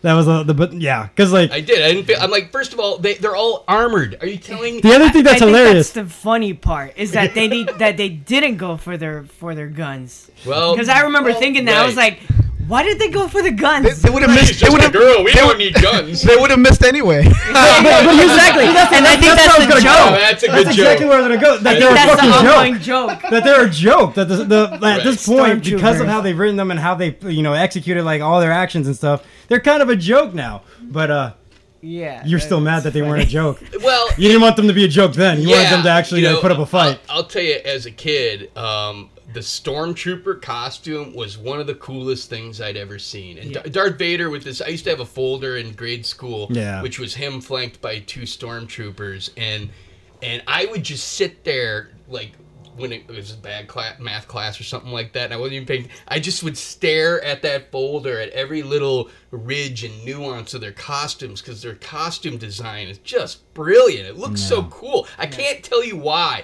I'm trained in film. I'm not trained in costume design. I can't tell you why it looks so cool, but I would just the grill where the mouth is on the Stormtrooper costume or whatever. It just looks so cool. Those little Stormtrooper action figures? Mm-hmm. those were the best for like spinning them. Oh, you No, said yeah. See, no, I have to like. I'm gonna have to like say that Snake Eyes, the GI Joe Snake Eyes, were the best ones. Oh, You yeah? put the penny in between the crotch, and you would spin them. You would flick their head, and they would go up, and they would spin. They would go down a windmill sometimes. Jeez. There's like an ongoing video thing going on in Instagram right now where on B-Boy Spot or whatever, they're like spinning toys to make them look like they're breaking. Oh, I don't know really? if you guys have seen that, but No. they're We using do like toys to So you still have make them Snake Eyes? breaking. We used to do that back, in the 80s. You put a penny in between the crotch. I've never heard of this. Ooh, yeah. Oh, you never? No. So And the I had all GI those action figures. you're Sounds like talking my about. ex-wife. GI Joe figures. So like the way they were built back then, you would just slip a penny with. It's weird because it's like Right at their taint. yeah, it was like an H format on their little pelvis, and you would put a penny in there, and then it would spread their legs out. Yeah. Oh yeah. Oh yeah. Sounds like my ex-wife. Well, then why is she your ex? She sounds great. So it would give the perfect, like formation for them to spread their legs and do a head spin, and you would flick their heads. And we used to do it with all the GI Joe characters, my brothers and I. And Snake Eyes was always the one that like was the longest one. Which is funny because he was the character who did breakdance in the actual cartoon. He did, yes, Yeah. he did. A little Fun side fact. note here. A little shout out to Jabba Jabba One. He refurbishes GI Joe figures. Is that Todd? Specifically, Yeah, Todd. Todd Himaka. specifically Himaka. Snake Eyes, right? No, He has the he Snake Eyes collection. refurbishes his different GI Joes and sells them. Oh yeah. Yeah, it's like his little side hustle right now. Damn. Yeah, he has if you go on his Instagram, I think he doesn't really push it on his own Instagram, but he has a separate Instagram where Does he employ elves? hustles. Like little elves to do it for him? Like, is that like a joke towards Yes, me? it's a joke. Oh, Oh, are you one of the elves? Oh yeah. He said, "Is that a joke towards me?" Yeah, that was me. Disdain. That was me Which was promoting hilarious. his side hustle. No, But yeah, he was telling me about it. It's pretty cool. He goes through these conventions and he sells his figurines, which is really cool. That's Yeah. cool. I was like, how do you get the little rubber band back into the legs? Oh yeah, they have that rubber band. Yeah, in that there. was like, somehow I think he like screws it open or whatever. But I've actually just gotten into a couple YouTube channels that do that stuff. They're retro toy YouTube channels. They do heavy on 80s GI Joe figures and Star Wars stuff. And one that I really love is called Retro Blasting. And that dude is... It's kind of like, the reason why I picked Hero Journalism for the name of my channel and website. because it's badass.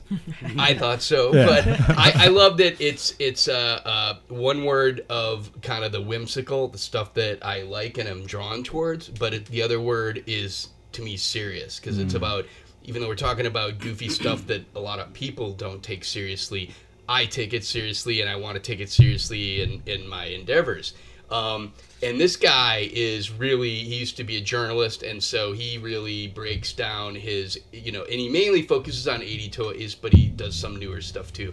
But when now I don't watch the videos that do this as much, but he has a lot of videos that are restoration videos where you find out how you get that rubber band back in the torso of the G.I. Joe. Yeah. yeah, Dude, that's actually pretty interesting. I have a bunch of toys that are fucking broken that Yeah, are you X-Men toys before you insert jokes. yeah. Your dildos? Do you have the bunny rabbit? This has been a pretty PG-13 podcast so Yeah, far. Do you have now, the you Do you have the pervert. bunny rabbit?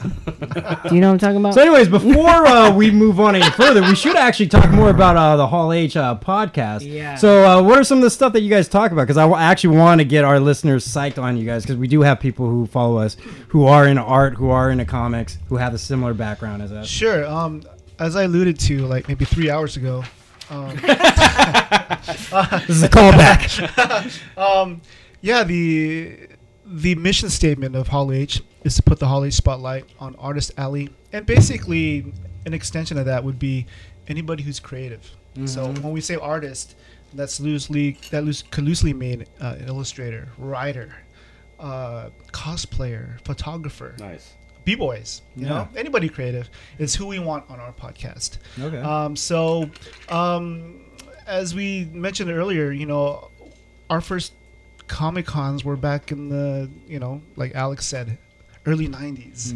I'm 95. Jason was like early 2000s. Sorry, guys. That was a funny visual. It was like, It's hot in this room. So basically, we kind of thought there was a need because, like I said earlier, we're not gonna compete with the Colliders, the IGNs, the big media houses out there. Because, I mean, if you want the latest and greatest, there's a bunch of other sites out there. Yeah. But when it comes to reporting and talking about the artists, the creators, I don't think there's really a whole lot of people out there talking about it. So we kind of thought that's gonna be our niche. We're gonna do that. So it's kind of funny because, like, when we're out there, in the pop culture world, people know what Hall H is. Yeah. So when we say, yeah, we're from HallH.com, they go, oh, really?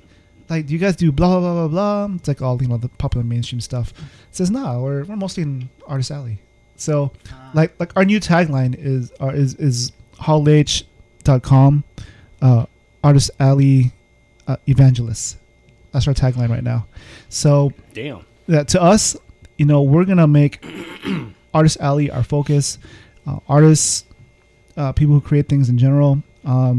People like I'm wearing the shirt, Kid Comics right now. I'm repping him right now. His name is Keithan Jones. He's a local artist here in San Diego. He's actually started teaching a class on comic book creation at Platt College. Nice. Cool. He's gonna be at Comic-Con this year. Showcasing his creator-owned comic book called The Power Knights. So his publishing company, he started a publishing company called Kid Comics, and so he's using Kid Comics as an umbrella and connecting with other creators out there around the United States, and they're sort of coalescing, and with a sort of unified vision of like promoting their creator-owned comic books out there because. With the advent of like social media and technology, I mean, he's had several Kickstarter campaigns that have been pretty successful. So we met him last year at San Diego Comic-Con. We kind of struck up a conversation, and he's been on our podcast like twice. So we're looking forward to connecting with him. He's going to be at a booth. It's a mutual friend of Alex's. They went to school together. Actually, he went to school with Keithan. There's another person they're actually going to be at a booth with Bobby Rubio. Bobby Rubio is currently a story artist for Pixar, but he does his own comic books on the side as well. Alcatraz High. Okay. So he's had a table. I think it's booth 1943. Yeah, he's had that booth for like for over 10 years. So I like how you know the number. Yeah, I'm like Love tripping it. out. So it's gonna be Bobby, Keithan, and his brother. What was his brother's name? Ronald. And he works on. How do you spell the last name? Rubio. Just like I'm sorry. What did you say? Keithan? Oh, Keithan Jones. How do you spell the first name then? Oh, Keith with an A-N. Jones. Keith A.N. Oh, okay. All right. Okay. Gotcha. Yeah. All right. So what did his brother do again? his brother, he worked on. I'm not sure where he King works of the at Hill? now. Who's that? He worked on King of the Hill. He worked on King of the Hill, Cleveland show. Uh-huh. I'm not sure where he's working at right now. So. Okay. Well, I guess we'll find out on.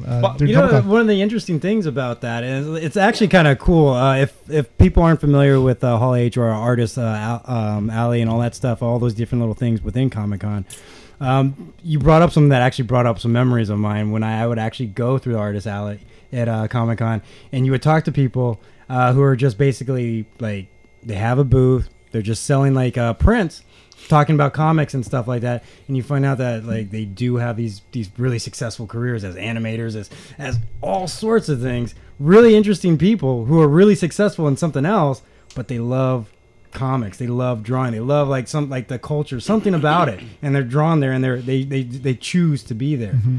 It's right, actually for, really for probably a fraction of the compensation reward that they would get from their day job. Yeah, it is about the love and the medium. Yeah, and to really even kind of articulate it even more is you're being surrounded by somebody who is driven by passion only, and the will to create. And it's as someone who is an artist and kind of in a creative mind, that's really inspiring to be around those type of minds. So like, man, that sounds dope. What you guys are doing. Going back to what Aaron was saying, Keithan Jones he was your first guest on Hall H, right?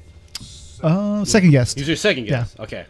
Okay, I got that wrong. Well, I guess Not we can. far off though. I'm impressed. Well, I guess we can talk about our first guest. His name is Tony Kim. He goes by the moniker Crazy for Comic Con, and he's sort of segued and used all the time that he's building his brand, and he's parlayed that into building a fashion line, a geek fashion line. Oh yeah. Called Hero Within. Okay. So basically, the gist of it is, he's a guy, and when it comes to fashion in the geek world, there's limited sort of fashion for guys. There's a lot of stuff for women, but there's not a lot. There's not a lot for guys. So the way he positioned it was, hey, I'm a guy. I'm a geek. I love comic books. I love pop culture, but there's really nothing for me to wear when I go to board meetings or that type of situation. Mm-hmm. So he said, you know what? That's interesting. I'm gonna make this brand for people like me and for other people who want to like rep their fandom, but not be so out there. It'll be understated. So if you look at his stuff, and there's a video of me trying on his Wonder Woman denim jacket that he created. I saw that. So I was on a show, Englishman in San Diego. It's a Cup of Tea SDCC. It's a weekly YouTube live show, and I'm a guest on there every so often. So we were at WonderCon earlier this year, and we had interviewed Tony at his booth, and I tried on the denim jacket just because Tony's a svelte guy. I'm not really svelte, so we wanted to see if it would fit me, and the extra large actually fit pretty well. So I ended up buying it.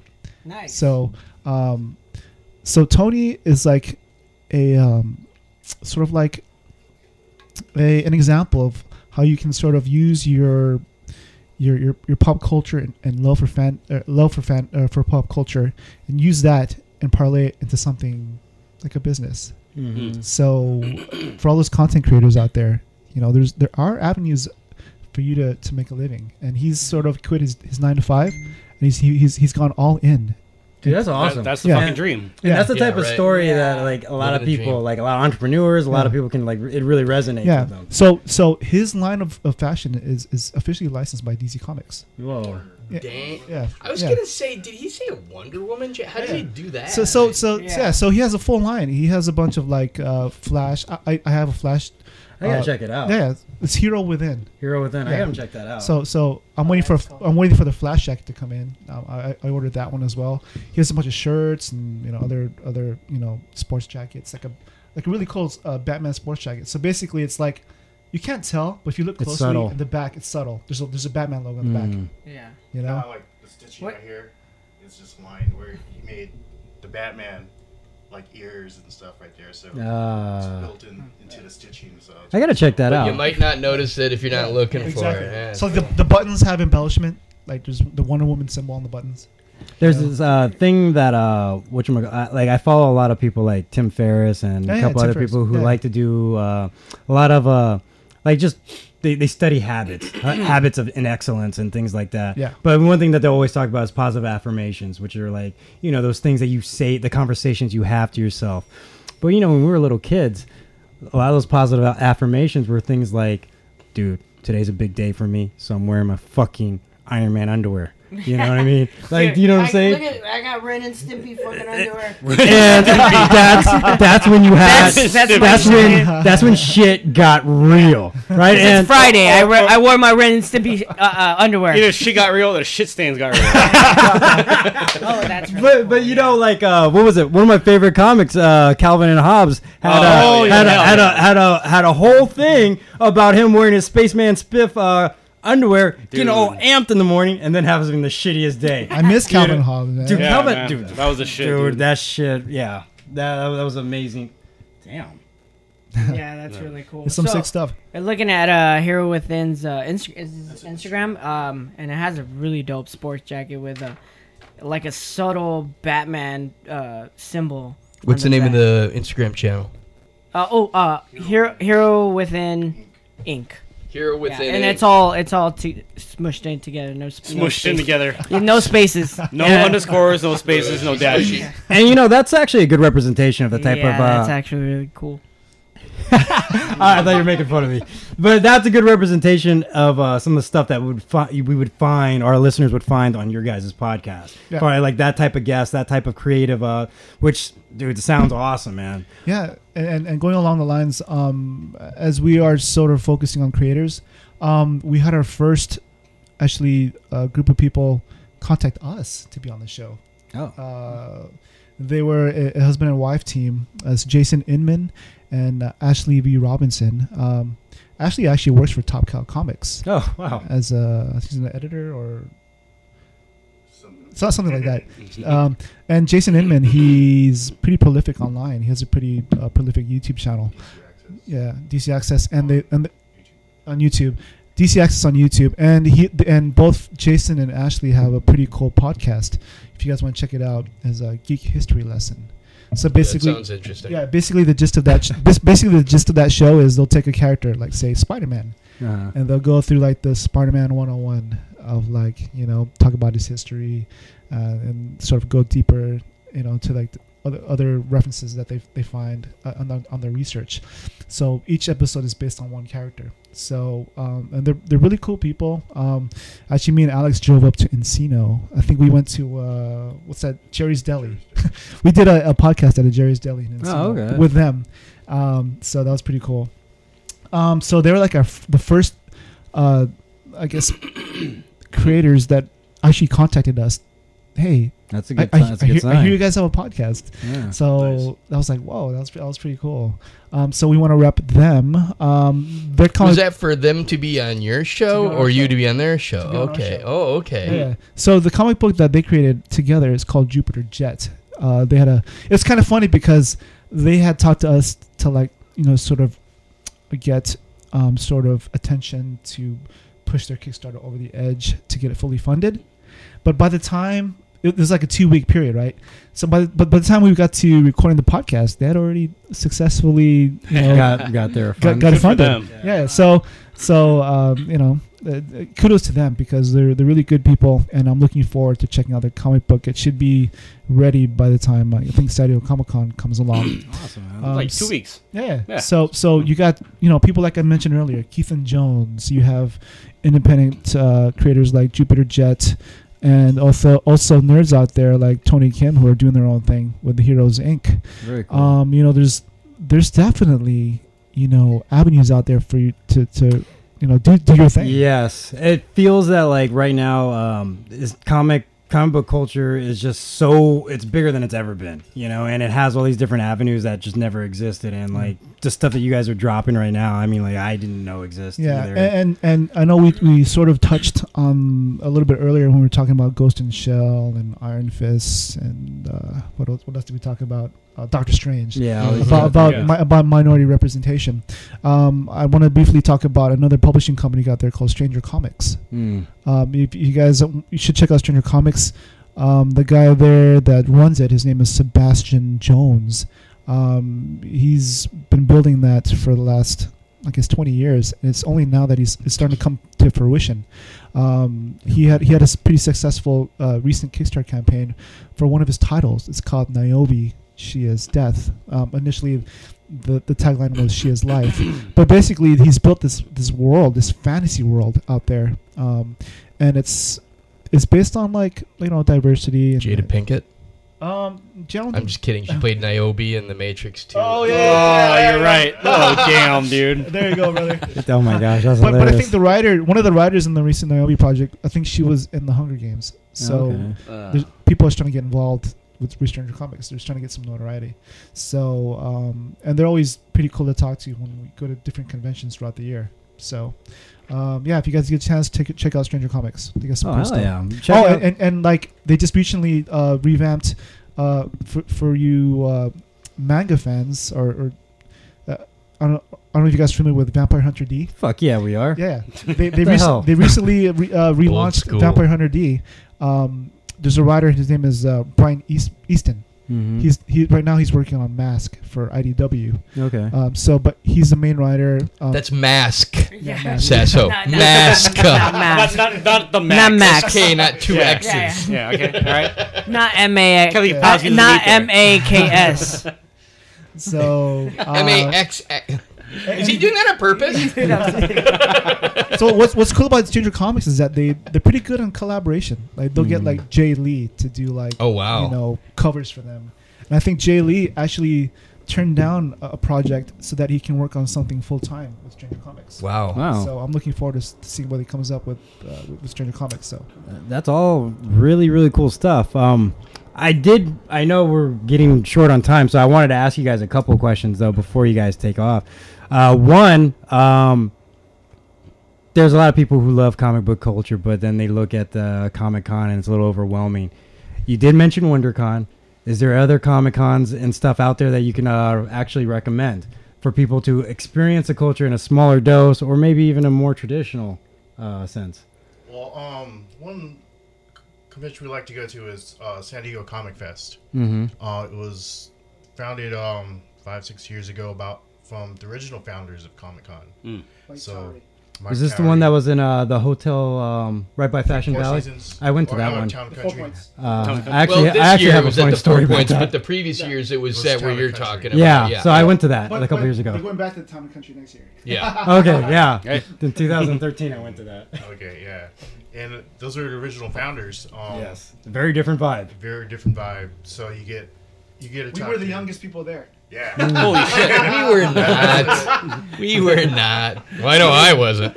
So, yeah, the crowd is different from Comic-Con because with the original founders, they have, their friends. So, a little bit older crowd, but they also have, the family and other mixed ages, too. But that's part of the greatness because, like I said, you could get there what you could get in 2008 in Artist Alley. Yep. There's some classic though because all those guys know each other, and so there's that what do you call it? It was a bar, right? That bar where they had that, and so they had a couple of events in the bar. At they the very top of the renamed hotel. it. They called it the what? Yeah, so it was the very top, and it was like a space. Like, oh my god, dude. So you're there, and they got a speaker up, and people are doing stuff, or people are sitting in the audience, and some of the people are in tables in the back, kind of just chatting, and some people are going up to get drinks, and I see these guys. I go up to get a drink or whatever, and on the way to get my drink, I bump. I'm like, oh my god, that's like a legendary inker from the '70s, and oh dude, I remember. That's crazy that you know that. The internet didn't exist back then when they were in their heyday. Right. Well, that's not my specialty. When I know stuff on that, I mean, I know a little bit. I wouldn't say that I'm an expert on like the writers and the artists exactly, but when it's a main one or when it's one that it's funny. If you appreciate an art form or a sport or an instrument, whatever the person is doing that you are like really a fan of, there's a moment where you become you graduate from that childlike version where you're just like, wow, that's awesome, to starting to understand how that works, how the artistic process works. I've seen a lot of people talking about film, people that comment on film, talking about the first time they realized, or even people that went into film, and were like, I want to do that. But they would talk about the first time they realized that these things just don't happen and show up on the TV, that those names at the end, people create them, and oh my God, that's a job, and I could do that or something. And when because I remember when I first got into comics, we weren't, 5-year-olds. We were, 10 to 13-year-olds. So we weren't stupid, but we didn't look at the first page. We did not look at the credits that often. No. And so you'd start to notice like similarities of the names, art, but yeah, then that would like make you go, why does this one guy always draw noses that look like they were broken, and you go back and you're like, it's that guy again, or the one guy that there's a guy that drew Hulk and Thor a lot, who always drew like. Every time the characters were running at each other with poses and things but the mouth was always in the most dramatic open mouth, like yelling pose possible. And I remember talking old comics with a dude I had just met at a party, and he goes, and I mentioned an artist, and he goes, "Is that the guy that always drew people like?" And I'm like, oh my, no, it's not, but I know what you're talking about. That's hilarious. He had a little moment over that. That's totally true. I think, which is hilarious. I always looked at like certain artists I remember because of how they drew chicks, like Jason Scott Campbell, I believe his name. Oh, is. he was known my for that. God. Oh, he's still very Yeah. So yeah, if you guys have not Googled any of these names, maybe Google that one. Look up his Instagram. It's Danger fucking Girl, amazing. wasn't that a yes. big one that and he he had did? a sketchbook, and I have them.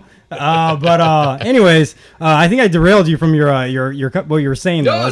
Because all right, so anyways, back to the other convention, right? You were talking about like going in there and you seeing these older crowds, but a lot of the perks that no longer exist at the bigger cons are there, such as you really could find real great stuff for really cheap at these places. Like when I went to that convention, it's just kind of funny coincidence that I did, because I was specifically looking for conventions that weren't the Comic-Con. I got all these different things from Nightmare Before Christmas, like all these great stuff for under $10. I mean, dude, you could really dig and find some really This cool was that stuff. Comic Fest you're talking Yes. about? Oh, great. Monster Palooza was there. That's the reason why I actually went, because I'm a big horror buff as well. I feel like I'm like exposing myself right now to my hip hop friends, but Good thing other you than got nerd protectors here, so. but you said you had a funny story. When I'll tell you that a little bit later, because now I realize it's getting too long. But and I want to stay on track with the like the cool conventions that people can go to, and like that's one of the things that you can do. You can go to these smaller ones, find cool shit there. That's a great one. Is there any other ones that you guys can recommend? Mention a few more. Maybe to go, instead of going straight to San Diego Comic-Con, ease yourself to like their sister show WonderCon, which happens in the spring. I have always wanted to go to medium size, maybe 60, good. 70, 80,000 people compared to 130. So it's a good exposure to what's Up in real Anaheim, similar. right? Yeah, Anaheim.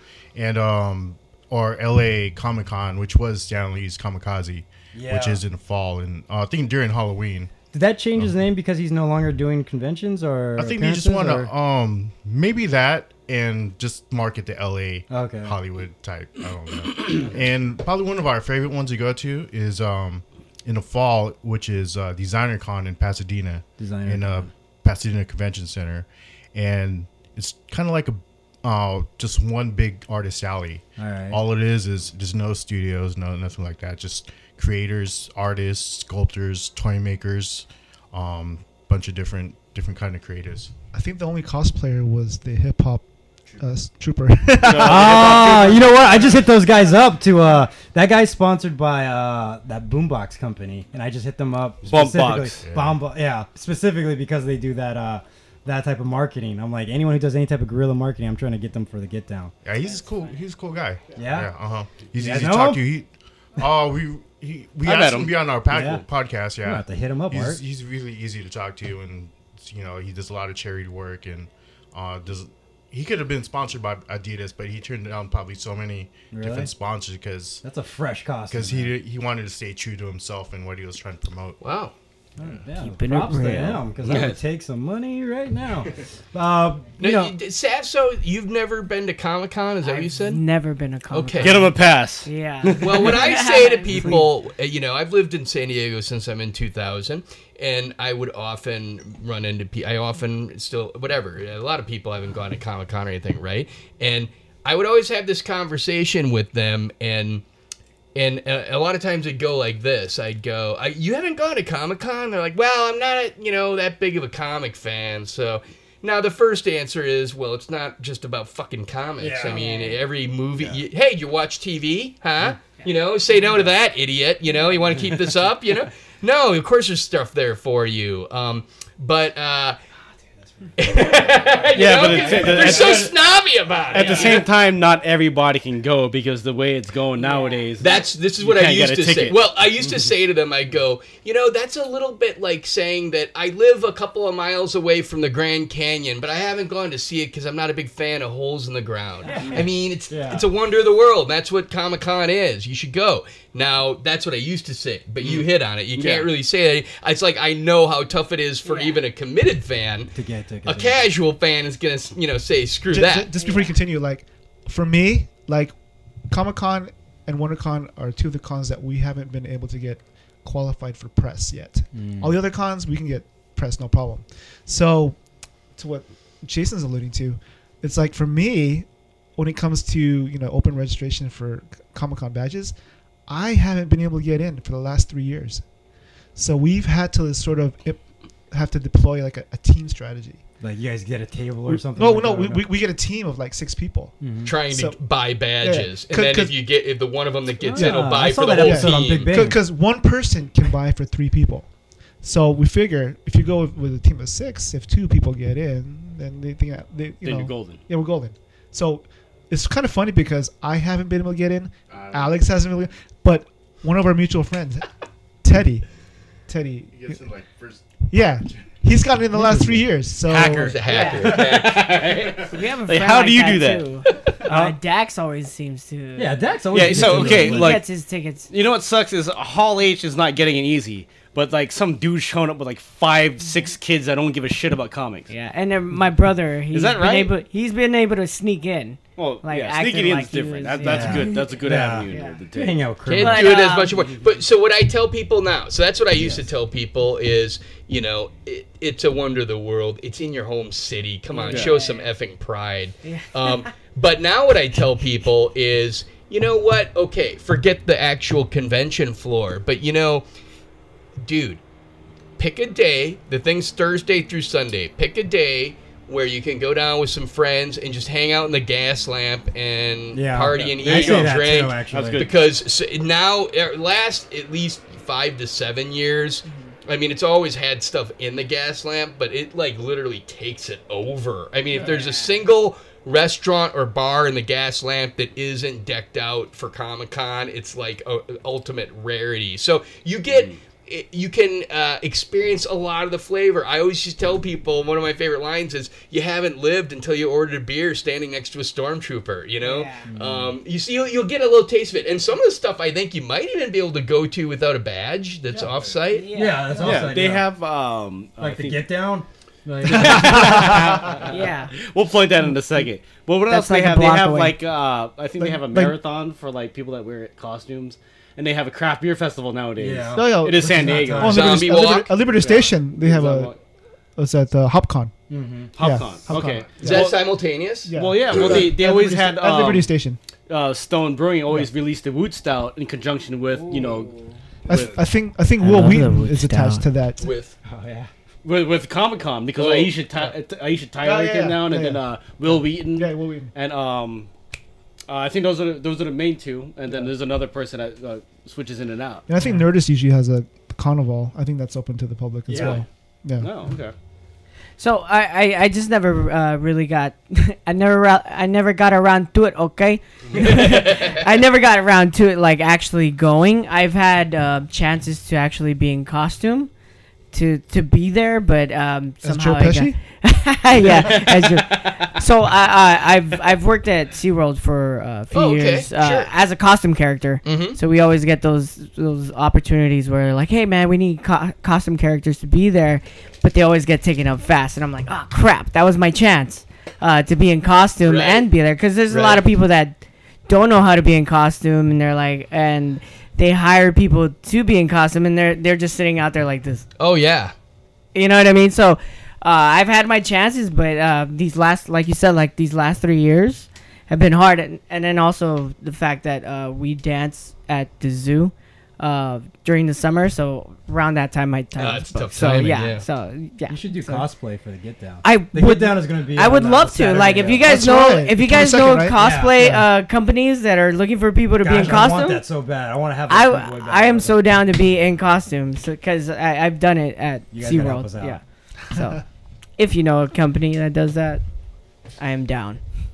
All right. Well, Yeah, but Yeah. it's still, for other people, for listeners out there that have never Yeah. experienced Comic-Con, but you just want to have a fun day drinking and eating, go down there and hit the gas lamp and just take in a little bit Yeah, of it. it's a good experience just to be around there. Do you think is there anything that you have or that like you tell people that you got from Comic-Con and they freak out? They're like, "What? Really? That's there? I wouldn't have thought that's there." You guys? Nothing out of the ordinary. I am a little bit different than most people in that I don't necessarily go as a fan. Mm-hmm. I consider it, I'm there to try to get stuff that I can use for my documentary material. It's funny you mentioned it because it's like we only become fans on Sunday. Yeah, right. Because you're too damn tired to really hunt for people anymore, and it's just like, okay, That's fuck it, I'm bargain gonna day, enjoy it, right? So I'm usually, one thing I'm usually like, pulling equipment together, and so I usually don't have much of a budget to just like go buy crap or whatever. So I don't, and it's funny because I always regret it afterwards. I'll talk to buddies and they'll be like, "Oh, dude, I got like, a year or two ago," and I was just kicking myself. I'm like, "Why didn't I get that?" That special limited edition Transformer. That was like, I think it was like Soundwave or Starscream or something, but instead of transforming into what they normally transform, it was a Comic-Con exclusive where they transform into an iPad tablet. Oh, dude, yeah. Comic-Con exclusives, yeah. Yeah, and I'm like that. That sounds kind of cool. And then I get home after it's over, and I log on the internet, and it's like, I can see people talking about this Transformers exclusive, and I'm like, yeah, I couldn't. That wouldn't have been that hard to get. I bet I would have had to wait in line for a little bit, but I could have done that. And I was like, why don't I do that? But I have gotten stuff that I would say fulfills that description. It just isn't merchandise. I got an interview with Jerry Robinson, a legendary artist of Batman. Excuse me. Kevin Conroy. The beer is dried me out, I think, a little bit. What did you say? Well, you got an interview with Kevin Conroy. The fucking voice Batman actor? animated series, yeah. That was a fun one, but You that's did that? yeah. Well, it was a weird, lucky thing. I didn't have a personal interview with him. I was part of a press gaggle, so you're 5 people sitting at a table, and he comes to your table, and you interview him for 5 minutes. Okay. And then he goes to the next table. Well, the rest of them were all just print people. I think you need more beer. I do. Give him more beer. So all they had was mics. I had a camera, so I got You need something for your throat. Just to set the stage, the voice actor we're talking about is what a lot of people believe is the best Batman, because he was the voice actor for Batman. And He is Batman as far as I'm concerned. Yeah, so, the portrayal, just like the voice of Joker, like that, like, a lot of people feel that, like, he did the best job as Joker. You know what I mean? Sorry. Damn, so that's a pretty big deal for comic book fans. Well, my favorite was, now that one was a big one. I wasn't even thinking about that one. You're right. That was actually, he was sitting right next to me during the interview, so that was really cool to talk to That's Conroy. like one of the rare comic book people that I would recognize, like how you recognize so many people. Right. Like, yeah, that's one Luke Hamill, yeah, that's a few. But I'd say my favorite was I got an interview with Jerry Robinson, who was a legendary Batman artist from the 40s. So, Batman was created by Bob Kane, but Bob Kane wasn't Bill Finger. Yeah, he was not a guy who had that much passion for the craft, maybe. I don't know if that's... He ended up not getting any of the licensing. There's No, stories about Kane him, right? did. Well, Kane Bob Kane did. Oh, okay. But he basically kind of created or really worked with a couple of his employees creating the character. And then once it was going, he let them ghost write and ghost draw it. Just before you go on, I want everybody that's listening right now to go to, I think it's Amazon, right? Or is it Hulu? But anyways, there's a documentary out there called Batman and Bill.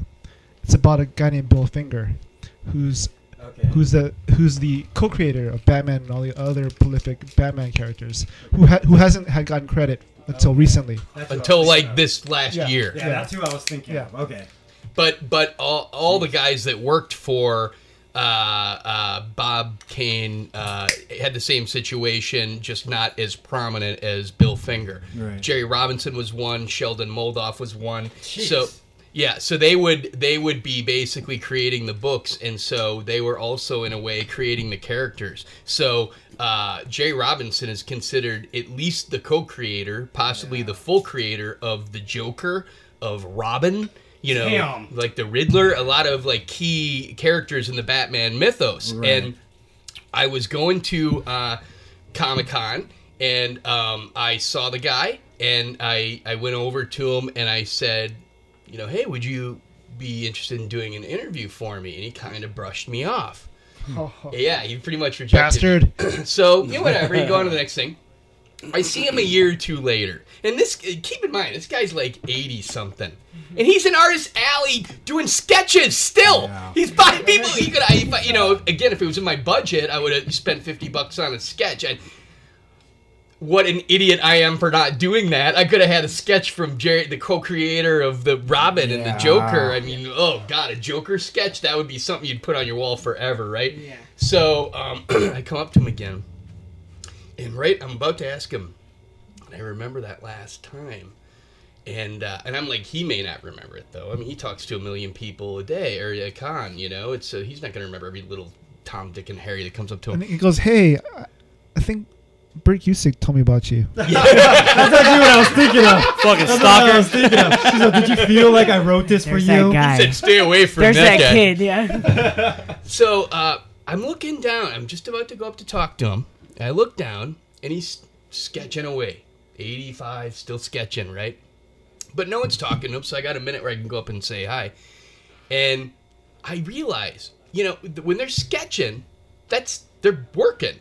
You know, someone has said, here's $50, I'll come back in a few hours and pick up my sketch, or whatever he was charging. He was probably charging more than that. But so suddenly it hit me, and I'm like, you know, I was asking him to take time out of getting some cash, which is what he's there for, you know, to do an interview for my, you know, documentary. He doesn't know what it's going to be about or whatever, right?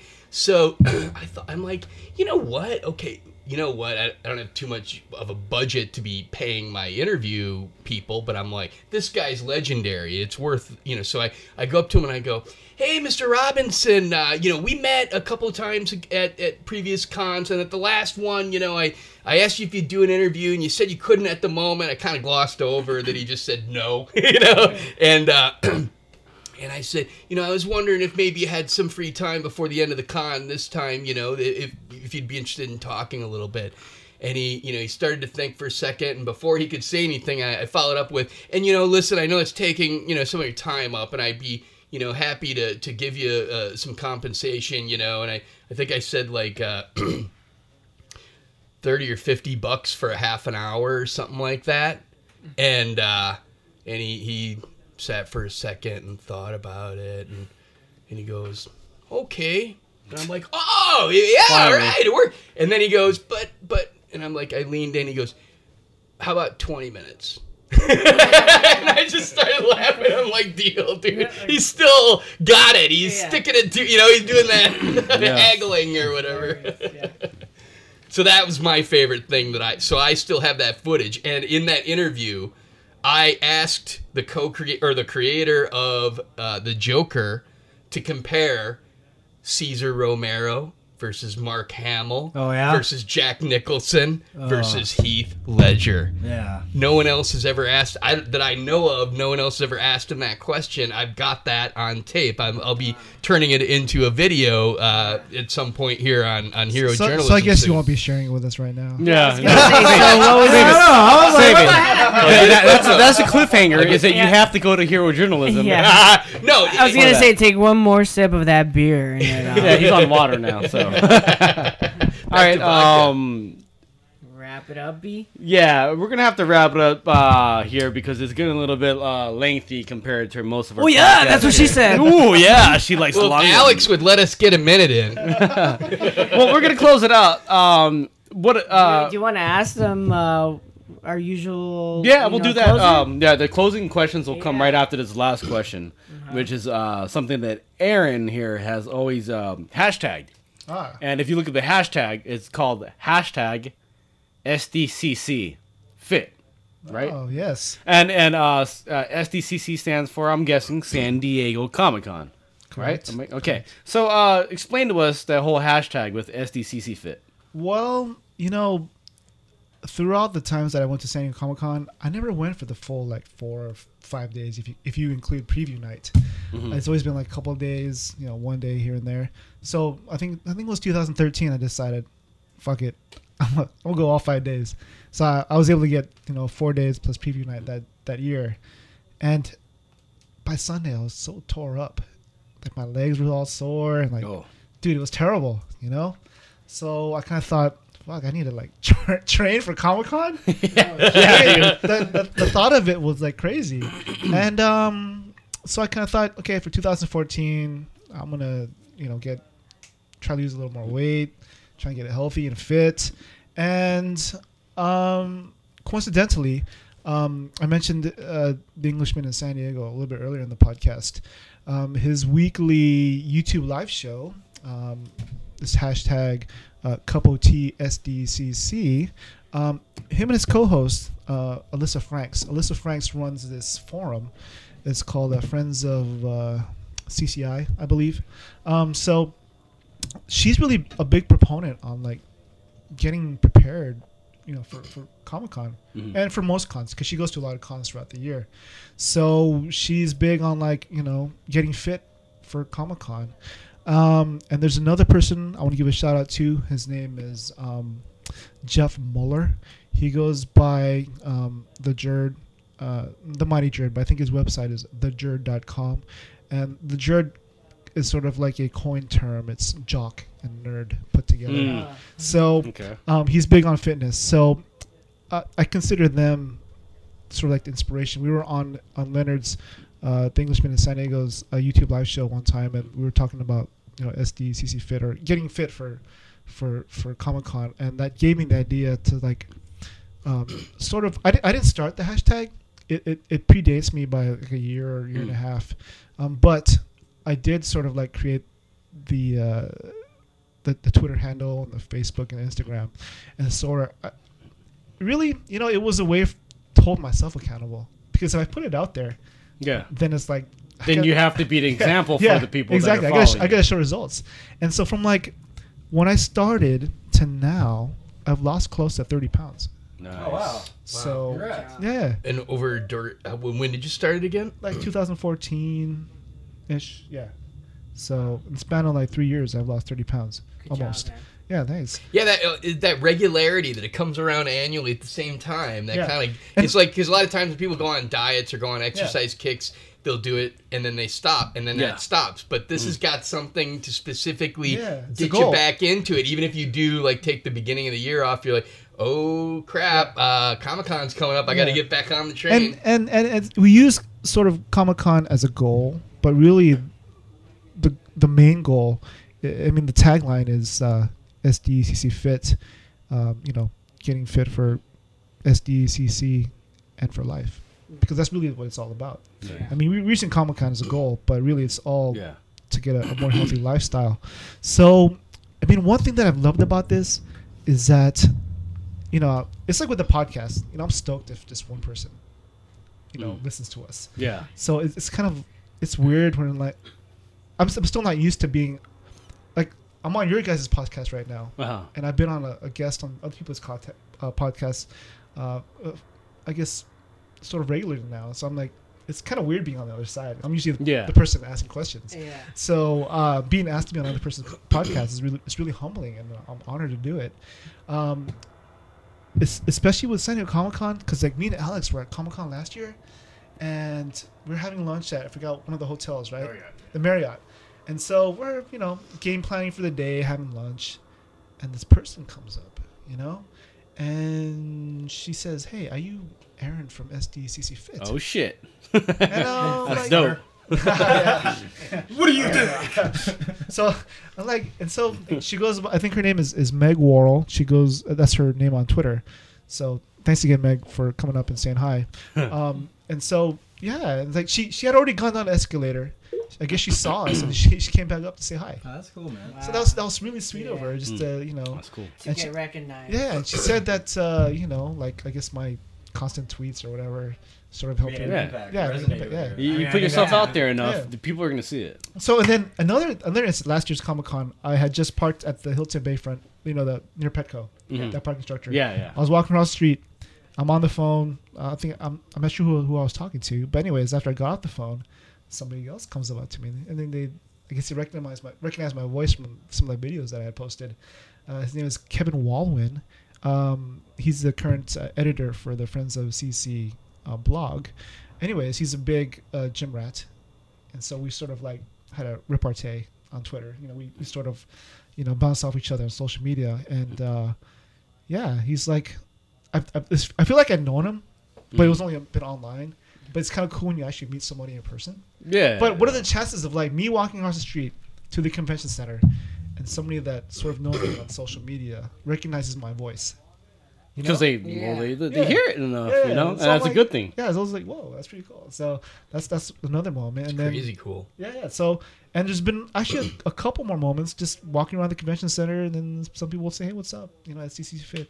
You know, That's so- cool. That's very cool. That's so very cool. right now, I think on Twitter we're about like 300 something people strong. So, and what's kind of cool is because we have a constant sort of like motivation action going. It's like when somebody posts something, somebody will be sort of like, all right, cool, you got this, you know.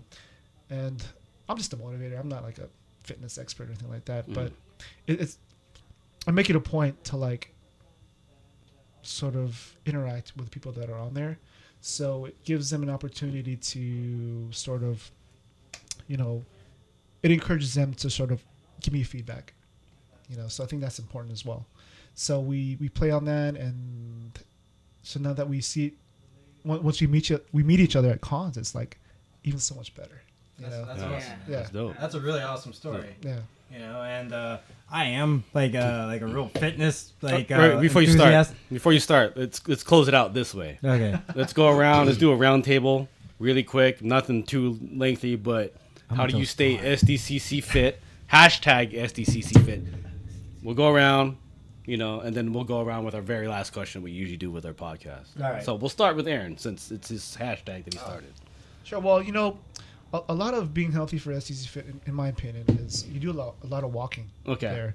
Last year, I walked over 32 miles in the course of like 5 days. Mhm. So I think Would you have a pedometer? I did have a pedometer. Nice. I measured it. So, I mean, so you got to think. And that was over how many days? 5 days. Oh, the full 5 days. Full 5 Gotcha. days. 32 miles. 32 miles. That's fucking very interesting. Yeah. Had never even thought about measuring it, but now I there's wish people I that had. there's people that actually doubled what I walked. I don't know how they did it, but they doubled what I did. I know how they cool. did it Yeah. logistically. I don't know how they did it physically, but I mean, you certainly could do it there because well, a lot it of just blows my mind because I felt I walked a lot. you right, know? right. But there is so much to see, Yeah. and to see it twice, and Right. yeah. So a lot of walking, you know, really when I start taking it seriously is like the day after Thanksgiving, basically. You know, I throw out a challenge. I usually have a holiday Day after challenge. Thanksgiving. Well, I usually have a challenge out there. After Thanksgiving, we usually do like a challenge of like how to, you know, sort of like lose weight by a certain date after Thanksgiving. You know, like a holiday challenge, basically. You know, so that gets people sort of Western appetite and to gain that mindset to get ready for the con season. So, really for me, but for me personally, it's a lot of walking. I started to incorporate a lot of weights, you know, because I've always loved doing weights myself. But the walking part, I think, is important because you do a lot of walking at Comic-Con. So the walking plus getting the right type of shoes. You know, some people. I mean, I'm still amazed when I go to a con and I see people wearing flip flops. Oh, yeah. You know, It's like a San Diego thing. yeah. Yeah, right. Yeah, I still trip out on them. Yeah. Yeah, I So, don't so like that. I'm like, damn. All right, man. Well, Do you- I'm almost like I want to walk up to them and say, hey, man. Yeah. Do you have con shoes? Yeah, exactly. So you know, having the right type of shoes, breaking them in, you know, in enough time to get them ready for a con that you're going to is important as well. So I do a lot of walking. Like when I say a lot, usually it ranges between, you know, 10,000 to like 15,000 steps a day. You know, so, and I do weights, you know, full body three times a week. So that's basically what I do. And also, of course, working out is just part of it. You got to sort of like look at what you're eating as well. Yeah. You know, Yeah, it's a huge part. one big key to me losing some of the weight that I've lost is diligent about watching the type of carbs that I eat. You know, being Asian, I love I love my white rice. You know, Yep. it's hard to not eat it, but I only So you specifically minimize that during that you know approaching period. It's funny. Like the first month that I cut white rice out of my diet, I lost like 8 pounds, easy. You know, That much. yeah, that much. And so like, you know, sodas. I cut out sodas. Oh yeah, that'll You help. know, all those empty calories. You got to watch those empty calories. As we're drinking beer. Oh, it's Friday. Hey, it's Friday, man. You got to have fun every once in a while. Beer gives you a lot more for the wake up tomorrow and sweat it all out. Soda does. Exactly. So, and you gotta have your cheat meals every once in a while. Yeah, because it's Friday. one key to successful. I don't want to call it a diet, but a lifestyle anyway, is you sort of have to like treat yourself every so often. Otherwise, you won't. You'll have what you go over the edge. Yeah. You'll have that yo-yo effect in your diet. Yeah. Which you don't. Which you want to avoid. You need a certain level of joy, or it becomes joyless, exactly. and you'll automatically yo-yo. Yeah. So I mean, I'm pretty simple. It's just a lot of walking. Weights 3 times a week. Watch what I eat. Obviously carbs plays. Empty carbs. I've switched a lot over to like brown rice or even like spelt bread, So what bread? Spelt. So basically, any type of bread that doesn't have unbleached flour. Yeah. So wheat or whole grain or something. Well, whole grain's fine, but it's the unbleached flour. Usually when I'm looking at an ingredient list, if I can't pronounce half the things that are on there, I'm probably not going to eat it. Yeah, that's true. Yeah. As I eat these Doritos, but hey, fuck it, dude. It's Friday. Well, that's Art's fault. Art put this shit in front of us. Alex, you got anything to add on to that? For me to say SECC fit is probably just I'm not as intense as Aaron, but like when I go to a mall or a business park or whatever, park a little further away and take the stairs in the elevator if possible. Unless it's like 10 floors on a person. So that's just basic stuff. And once in a while I'll go down to Bonita, go to Roar Park, and just walk around the golf course because it's pretty much measured out to like 3 miles. So it's a good measurement to keep track of how much I've walked. That's about it. Jason? I can't add too much to this. What have you got, dude? I'm not really good at this. This is an area of weakness. It's all good. I generally, for my exercise, I'm going to be doing calisthenics in the house. Okay. So I don't go to a gym. I keep it simple. I keep it cheap. And I've got a bike and I bike ride. Now, so the X-Men 80s VHS, you got the Jane Fonda workout. There you go. I'm working on. That's awesome. It's like a time machine when we go to your house. We're like, holy shit! Yeah, I got them all. No, I've transferred them to. I didn't get this part out, but a few years ago, well, a lot of years ago, like maybe 8 or something like that, I went to Fry's and bought a DVD recorder VHS combo unit. Oh, yeah. And I started because I literally had hundreds of videotapes, and it became just difficult to live. Like if I was moving in an apartment, I'm like, I need a place with like more like 3 closets instead of 1 because 2 of them will be bankers boxes full of VHS tapes. And I'm like, I'm looking at this and I'm like, well, I know they're going to deteriorate. I know it won't, so I went on a mission and I go through every tape because a lot of the last few years weren't even labeled and crap. I got lazy and everything. And I go through and see what was on it and just record it. And it might have been a Batman Beyond episode. And I'll record it to DVD just so I can get the commercials and interstitials and the little flavor of what it was like to watch cartoons in 1995 or something. Wow. But so besides calisthenics, what else do you do? Yeah, for just biking. So I've got a bike and I do that. But I will say this: I'm really bad about it, specifically for Comic-Con. I've always struggled with the discipline element of it. I grew up as almost a single kid. I had siblings, but they were way older and gone. Single kid of a single mom that worked, and I was home alone. So I grew up in a very sedentary lifestyle. So it's a struggle for me, and that's one of the reasons why I love Aaron is because Aaron's always talking about this stuff, and it keeps it in the forefront of my mind. Every year, I'm like, okay, you know what? I always find myself a day before Comic-Con going, oh my god, I haven't exercised in 3 weeks. I'm gonna be so sore this week. I gotta do something, funny. and so. This guy keeps at the forefront of my mind, so I appreciate that. Hey, keep it up, dude. You might be able to go to the next con dressed as the Wolverine. You never know. Dude, I want to say something real quick because I asked you a question, Jason, a while back, and then I didn't add this little bit because I asked you the question about like what are some things that people would be surprised to find at Comic-Con. You actually just described the person that most people don't fucking think about, which is a person who's obsessed with something that you forgot about or that you love. and now that item is at fucking Comic-Con. I have bought stuff that you just described, like cartoons that have never came out on DVD. I have bought concerts of like my favorite band that actually was only around for 2 years, Operation IV, Misfits, a couple other groups. They've never ever produced a single documentary. You find it there at Comic-Con. You know, that's one of the sad things about Comic-Con. Earlier, you guys were talking about how it changes, and that's a very common topic and controversial topic that comes up all the time. And one of the things, I follow a guy named Mark Evanier, who's kind of like the mayor of Comic-Con. He's been going since like the second year, I think, maybe all of them. And he always has like 10 panels that he moderates. He used to be Jack Kirby's assistant, you know, the co-creator. Speaking of Jack Kirby, this year is his 100th birthday, so it's his centennial. Jack Kirby.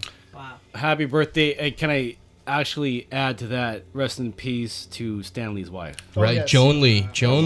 One of the little anecdotes I thought would be, you know, interesting to tell would be about how in the 1994 Spider-Man cartoon series, which a lot of people think is possibly the best Spider-Man adaptation, certainly in cartoon format. One of the cool things about that, a little trivia of the Spidey mythos, is how the producer brought Joan Lee in to do a voice acting role for this super all-powerful mentor that Spider-Man had in the final season. She probably appeared in maybe like 10 or 15 episodes, so like a full season at least. And one of the things I thought that was so cool about that, it seemed kind of like a stunt. You know, oh, the wife of Stan Lee is gonna, you know, because Stan would sometimes voice a role or a narration or something for cartoons, and it seemed like a stunt. But I thought it was so beautiful because, you know, here you had this woman who, in her own right, actually was a very talented creator. She was a dancer and actress, I believe, when she met Stan Lee, but that was in the 60s, and back then when you get married, you don't, you know, you put your career to the side because that's what you did. And You're a woman. I think she wrote a novel too, right? Yeah. Wow.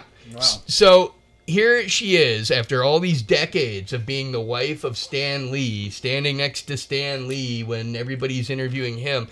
And this producer brought her into the cartoon to voice act this role, and in a way, you know, she was an artist, one of the creative people of that cartoon, and I just thought that concept was so beautiful that she was brought in as a creator in the Spider-Man universe, in the Spider-Man world. She was a creator in the Spider-Man world, just like her husband was the creator, the co-creator of it, and that was one of the first things I thought of when she passed away. It was just how beautiful it was to have that moment, you know, for the fans, but also I bet for the family that was a really important thing. That's a pretty little trivia story for you. Yeah, man. Like I think a lot of people would have known that.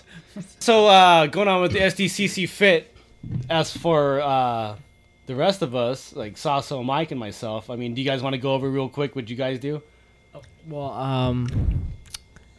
and you can start using the hashtag on your Yeah. Instagrams as well. Yeah.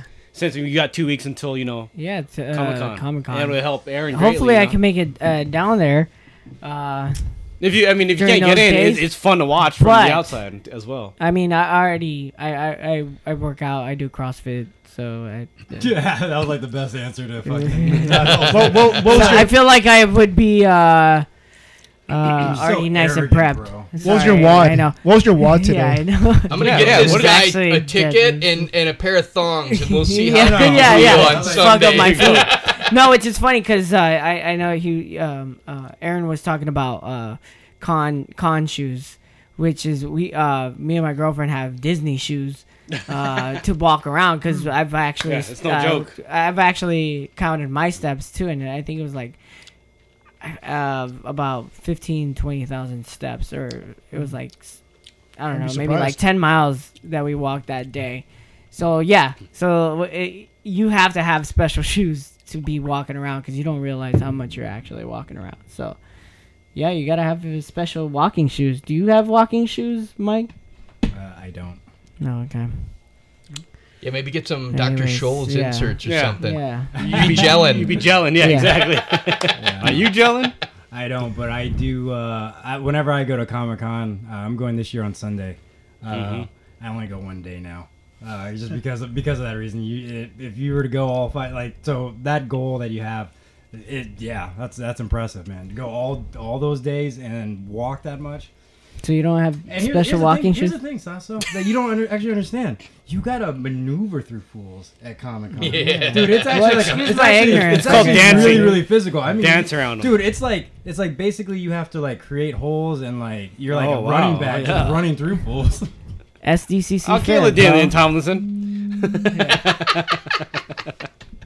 It is. There's been times where you're like in a hurry and you're walking up to like an intersection and you see a bunch of yo-hos going in different directions towards each other and you're like, they are completely oblivious, but I know if I just put the gas on right now for like 2 seconds, I'm going to get ahead of that guy and that'll get me right past the other guy. I'm just going to have to power through it. It's kind of like driving through traffic. Yeah, right. Exactly, and you're not wearing like compression leggings and fucking shit like that. You're actually carrying like bags of posters Well, and all these maybe free you things. go dressed okay. in CrossFit gear. You never know. Oh, and I got camera equipment. Let's not talk Sometimes I about have your a gear that laptop you and I wear. have 20, 30 pounds of crap on my back. I'm just saying, Yeah. Sasso. You Let's not talk about your workout give gear. the props. to Anyways, what's Art, going on? what do you do to stay No, ready for to stay SDC? fit?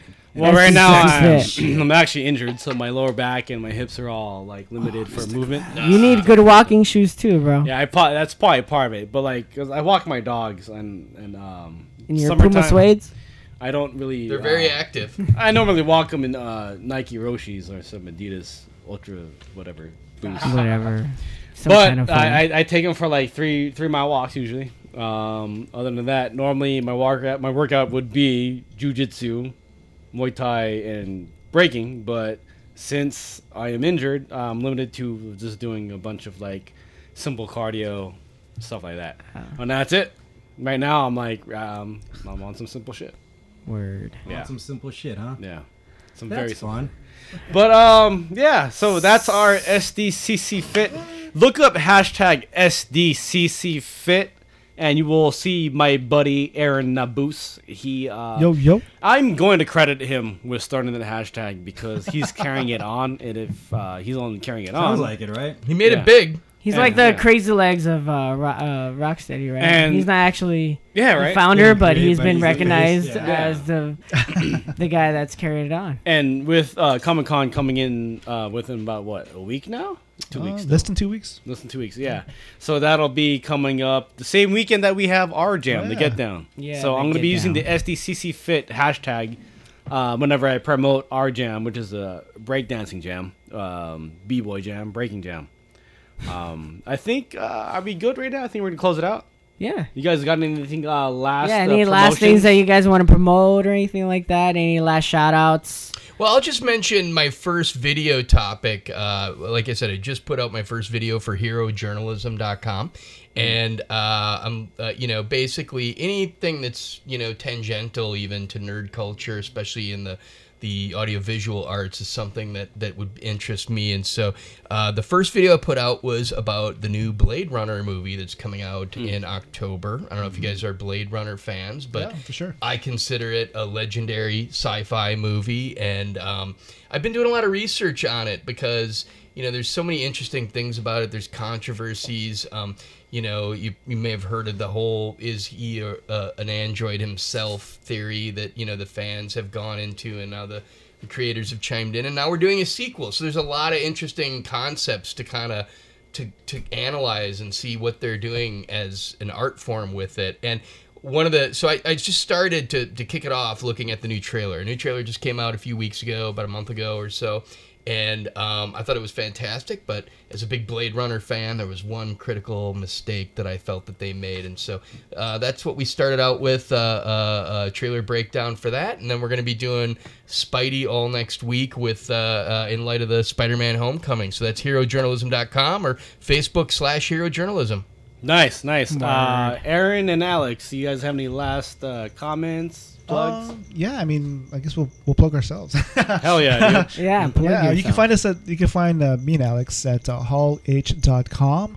Look for the hashtag hallhshow. It's our podcast. We're on Instagram, Facebook, and Twitter. We talked about SDCC Fit a little bit earlier. We have a Twitter, Instagram, and Facebook page for that as well. Hashtag SDCC Fit. And I also have my own personal social media. Plug it. Yep. Aaron Nabus. AARON. NABUS. Instagram, Facebook, and Twitter. And, besides some small pop culture stuff, I also talk about graphic design, a lot about typography, social media, so marketing stuff. So that's what I usually do on my own personal channels. So yeah, for those of you going to Comic-Con, make sure you guys, Hall H is cool, even though we don't spend a lot of time there. Make sure you guys go to Artist Alley, go check out the independent creators such as Keith and Jones, Bobby Rubio. There's a 12-year-old artist named Ethan Castillo. He's going to be exhibiting this year. 12 years old. 12-year-old, yeah. He loves Spider-Man as well. So you should go check him out. Go talk to him. Ethan Castillo. He's cool peeps. There's Eric Ninoltowski. He's a pretty good artist. He does a lot of sketch covers, and he does a lot of commission work. So go check out the independent contract creators and Artist Alley, Small Press. Just a few people exhibiting out there as well. Patrick Ballesteros. He's getting pretty popular right now. I think last year he had to have his own line control. San Diego Comic-Con came out. My bad. You arrived. Go check out Patrick Ballesteros. He's pretty cool. So yeah, go check out those other artists out there. Comic-Con is much more than Hall H. Yeah. You guys have anything to add on before we close up? Just to get down. July 22nd. Get ready to get down. And I think that's about it. Yeah. Right? Yeah, I think that's about it. I'm launching my YouTube channel. What soon. Is it? The Sasso Fresco channel. Sasso Fresco channel. You vlog. It should be up on my birthday, July 12th. So, gonna launch that on my birthday. Coming right up. Yeah. So it's gonna be a vlog of different shit. So whatever. Yeah, and you can check out my vlog at Distill Vlog, DESTIJLVLOG. Started off in the Philippines and Korea, and then back here at home. And to add on to with the I think these guys are actually going to be there. You can correct me if I'm wrong.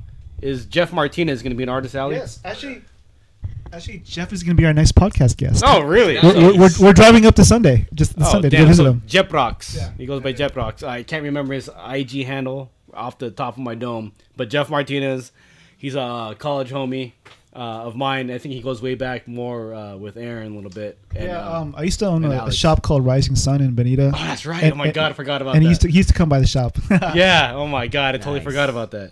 And then Accidental Aliens, are they part of it this year? I don't know if they're going to be exhibiting. They might not be exhibiting, but Scott Lost. Okay, but look them up on Facebook anyway. They actually had something going on tonight, and apologies for not being able to make it. And sorry, guys. think that is us wrapping it up for our podcast. Yeah. Thank you guys for being a guest and taking time to be here. Yes. And sharing some. It's very gems. Insightful. Very This was awesome. We got to do it again. Yeah, for sure. You should be on our podcast. Yeah. Maybe maybe in like 10 minutes. One of these days. All right, guys, we are going to sign out. Thank you for listening to the Not So Fresh podcast. You could call. Call me. You can catch us at www.tuffrocking.com. That's toughrocking.com. All right, y'all. Peace. Peace. Peace.